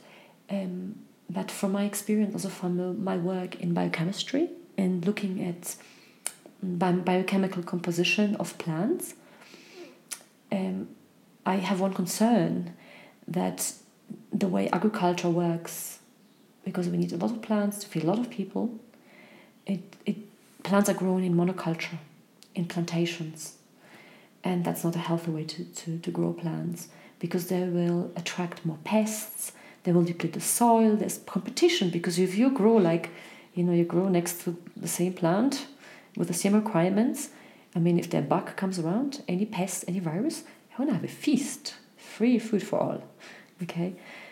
So in nature, you don't get that system. You get a mosaic pattern of different species growing together in unison. So, and that way, a pest or bug comes around, it doesn't get very far. Like I see it in my garden, they try to eat one cabbage, and there's a very far away, the next cabbage comes around, so they give up.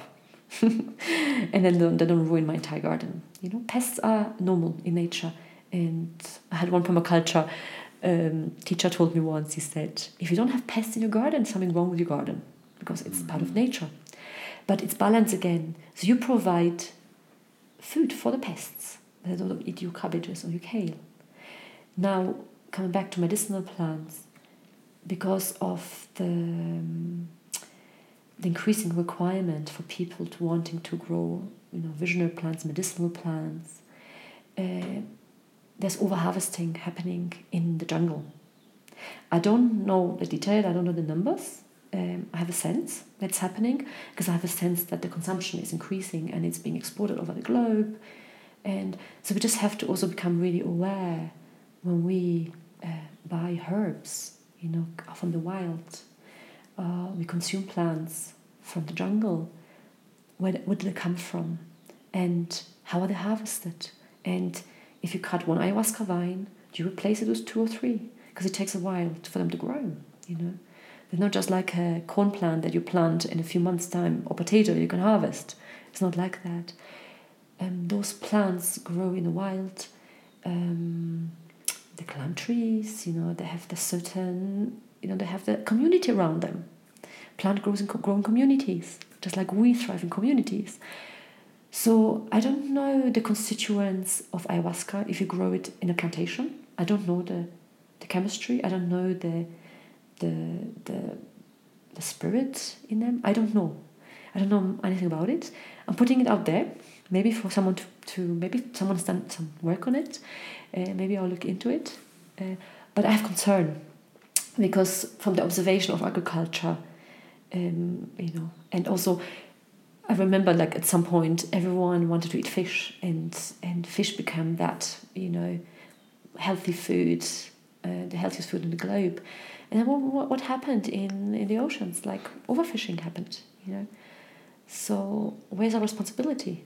We can't just go and take and take and take, So we need to see, like, yes, fish is healthy, but we deplete all the resources. And then obviously if we take that component out of the community, plant community, ecosystem community, we disturb the ecosystem balance. And there's a tipping point. So I think this now, presently, we've reached some sort of a tipping point. And so, and I don't want to talk about a pandemic, but just to bring it into people's attention, maybe people are aware of it.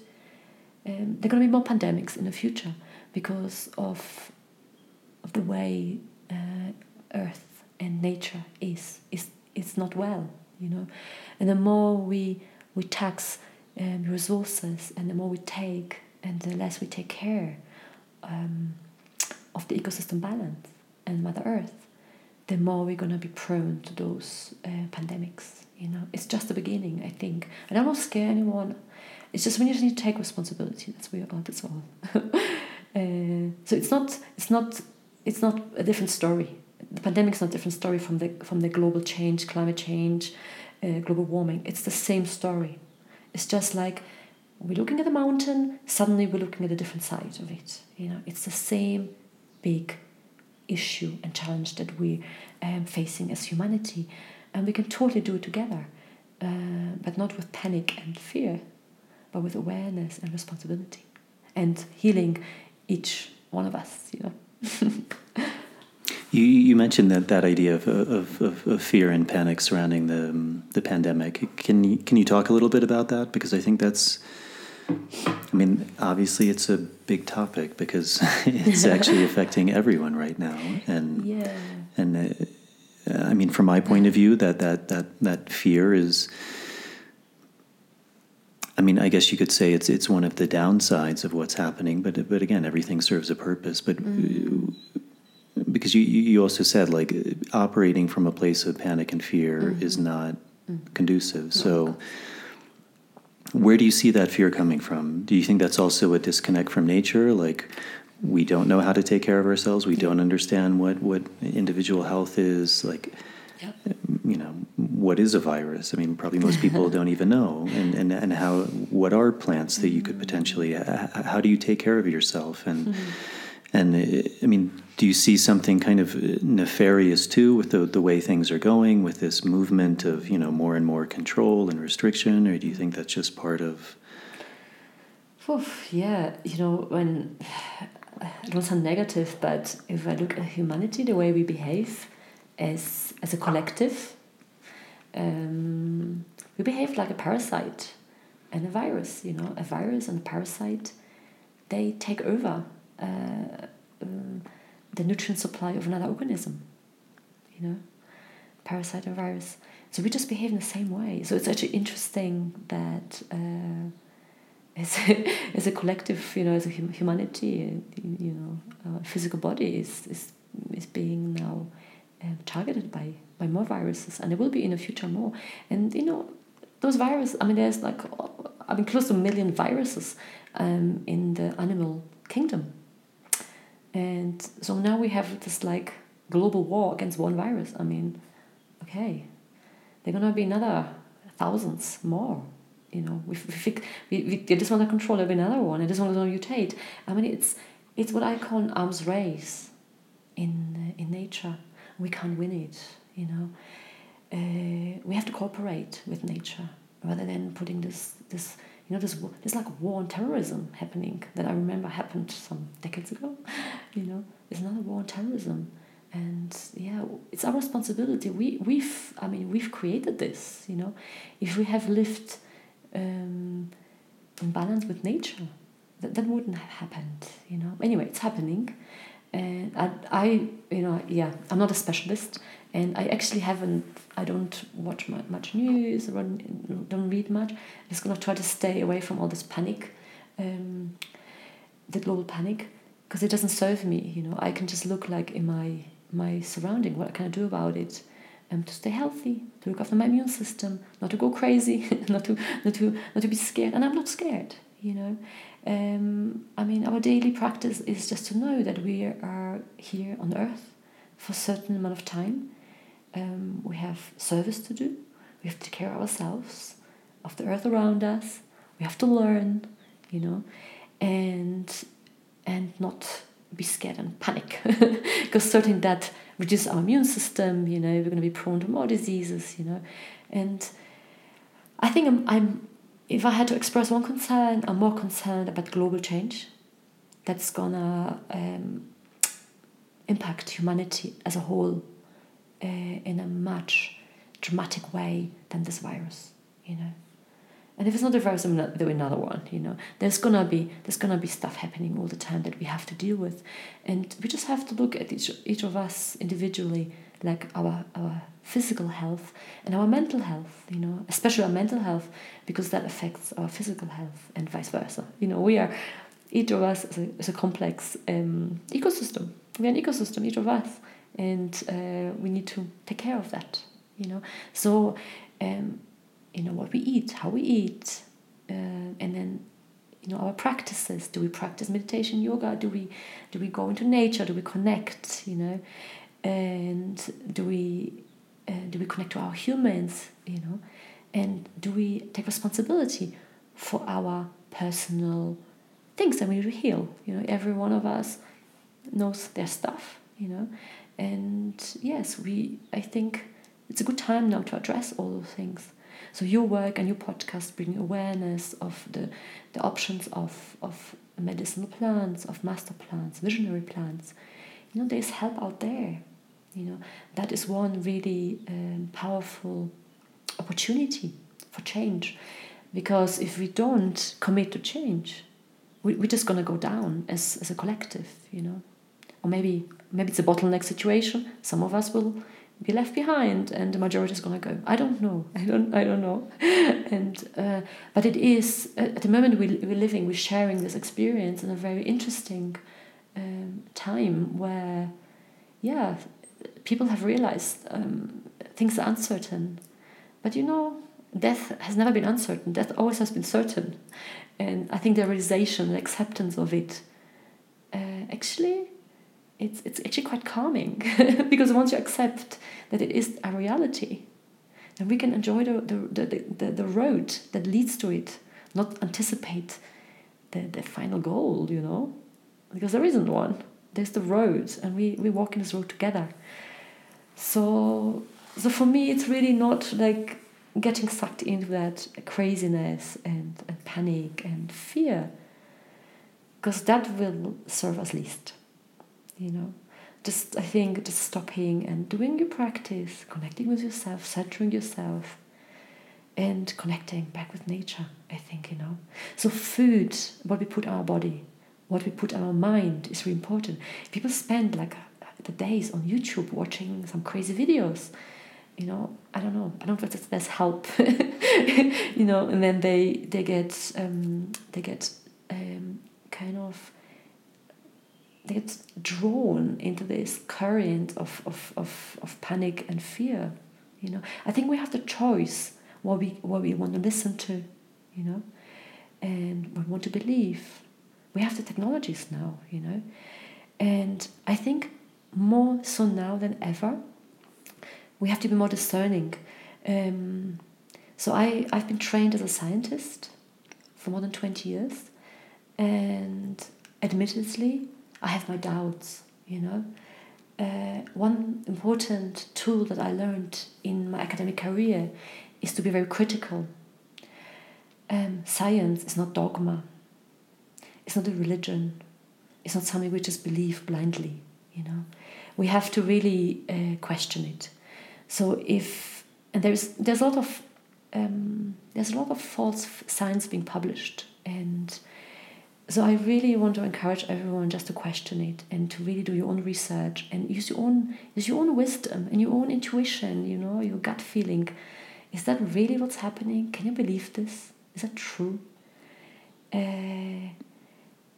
As a human, we don't just have our brains, our minds. We also have all these different layers of intuition and perception and old wisdom that we can tap into. And we're not a machine, So everyone can make their own decisions. And I don't want to badmouth science. It's a really wonderful tool. I'm grateful to have learned logical thinking, critical thinking.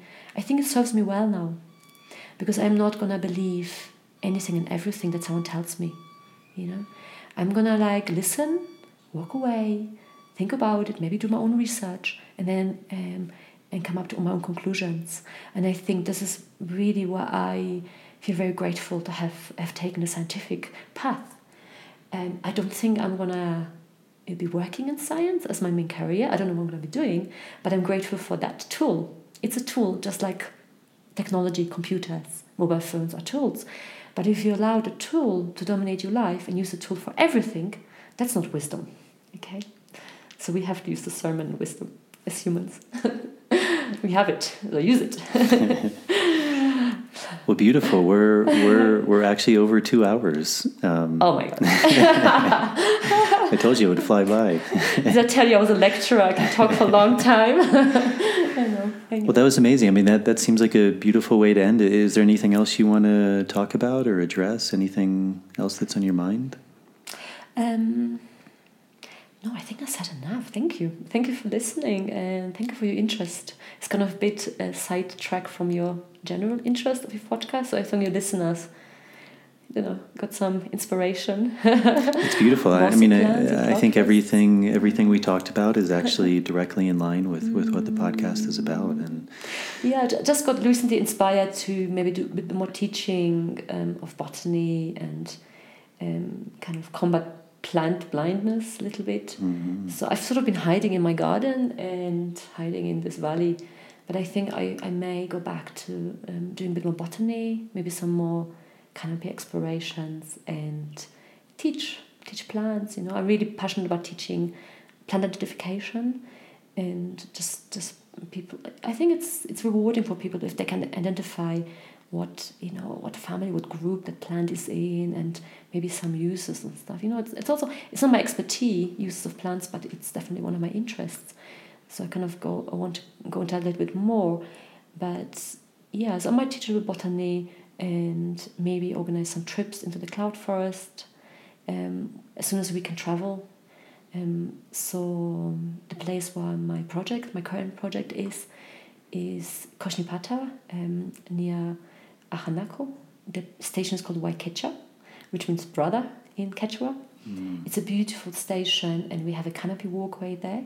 And next to the canopy walkway, we have a big experiment. We installed a big curtain into the forest, in the middle of the forest. So we're trying to intercept moisture from the sides. So we try and basically dry out the ecosystem behind the curtain, and to demonstrate, to simulate what the effects would be on the ecosystem if the clouds were reduced. So I'm running a few experiments there using mossy plants as indicators over time to show that for all the disbelievers, people don't believe that climate change is really happening, that look, over time, if you take the clouds away, if they are removed because of global warming, this is what would happen to the environment, to the soil, to the trees, to the epiphytes, the orchids, the ferns, and obviously this is like the basis, this is the primary producers that will impact the animals and the bigger ecosystem as a whole, water resources, Cloudforest being a watershed, important watershed, as I mentioned earlier. So that's just one experiment that we're running in Koślipata right now. That's why I'm here.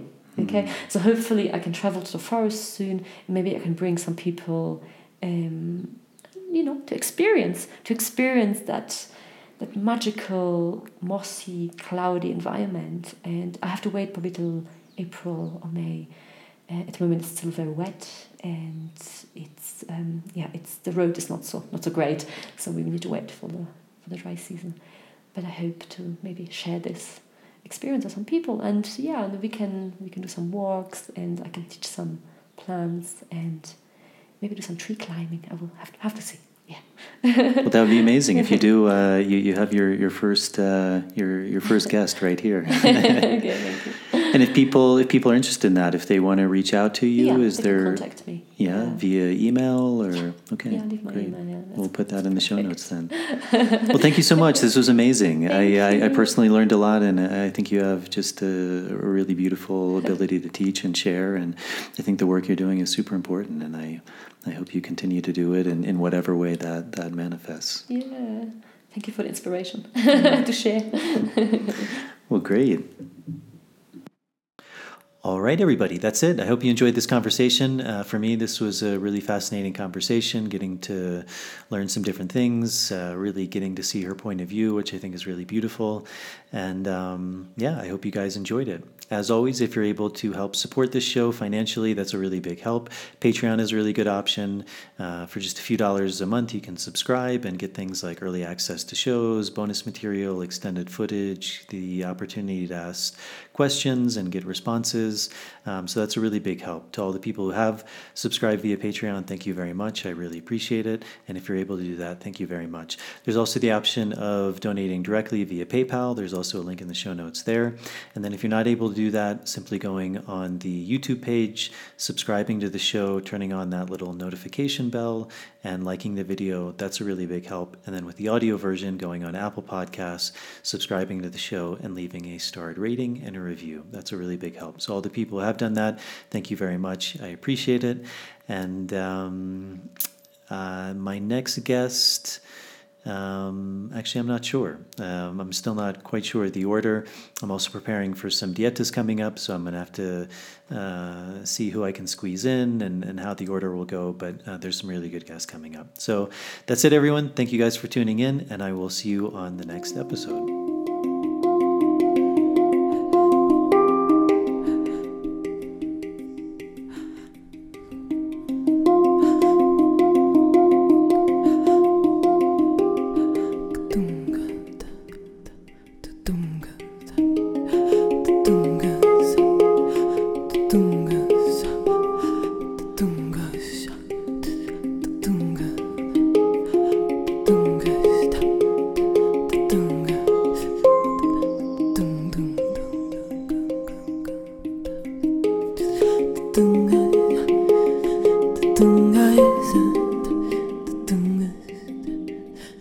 Tunga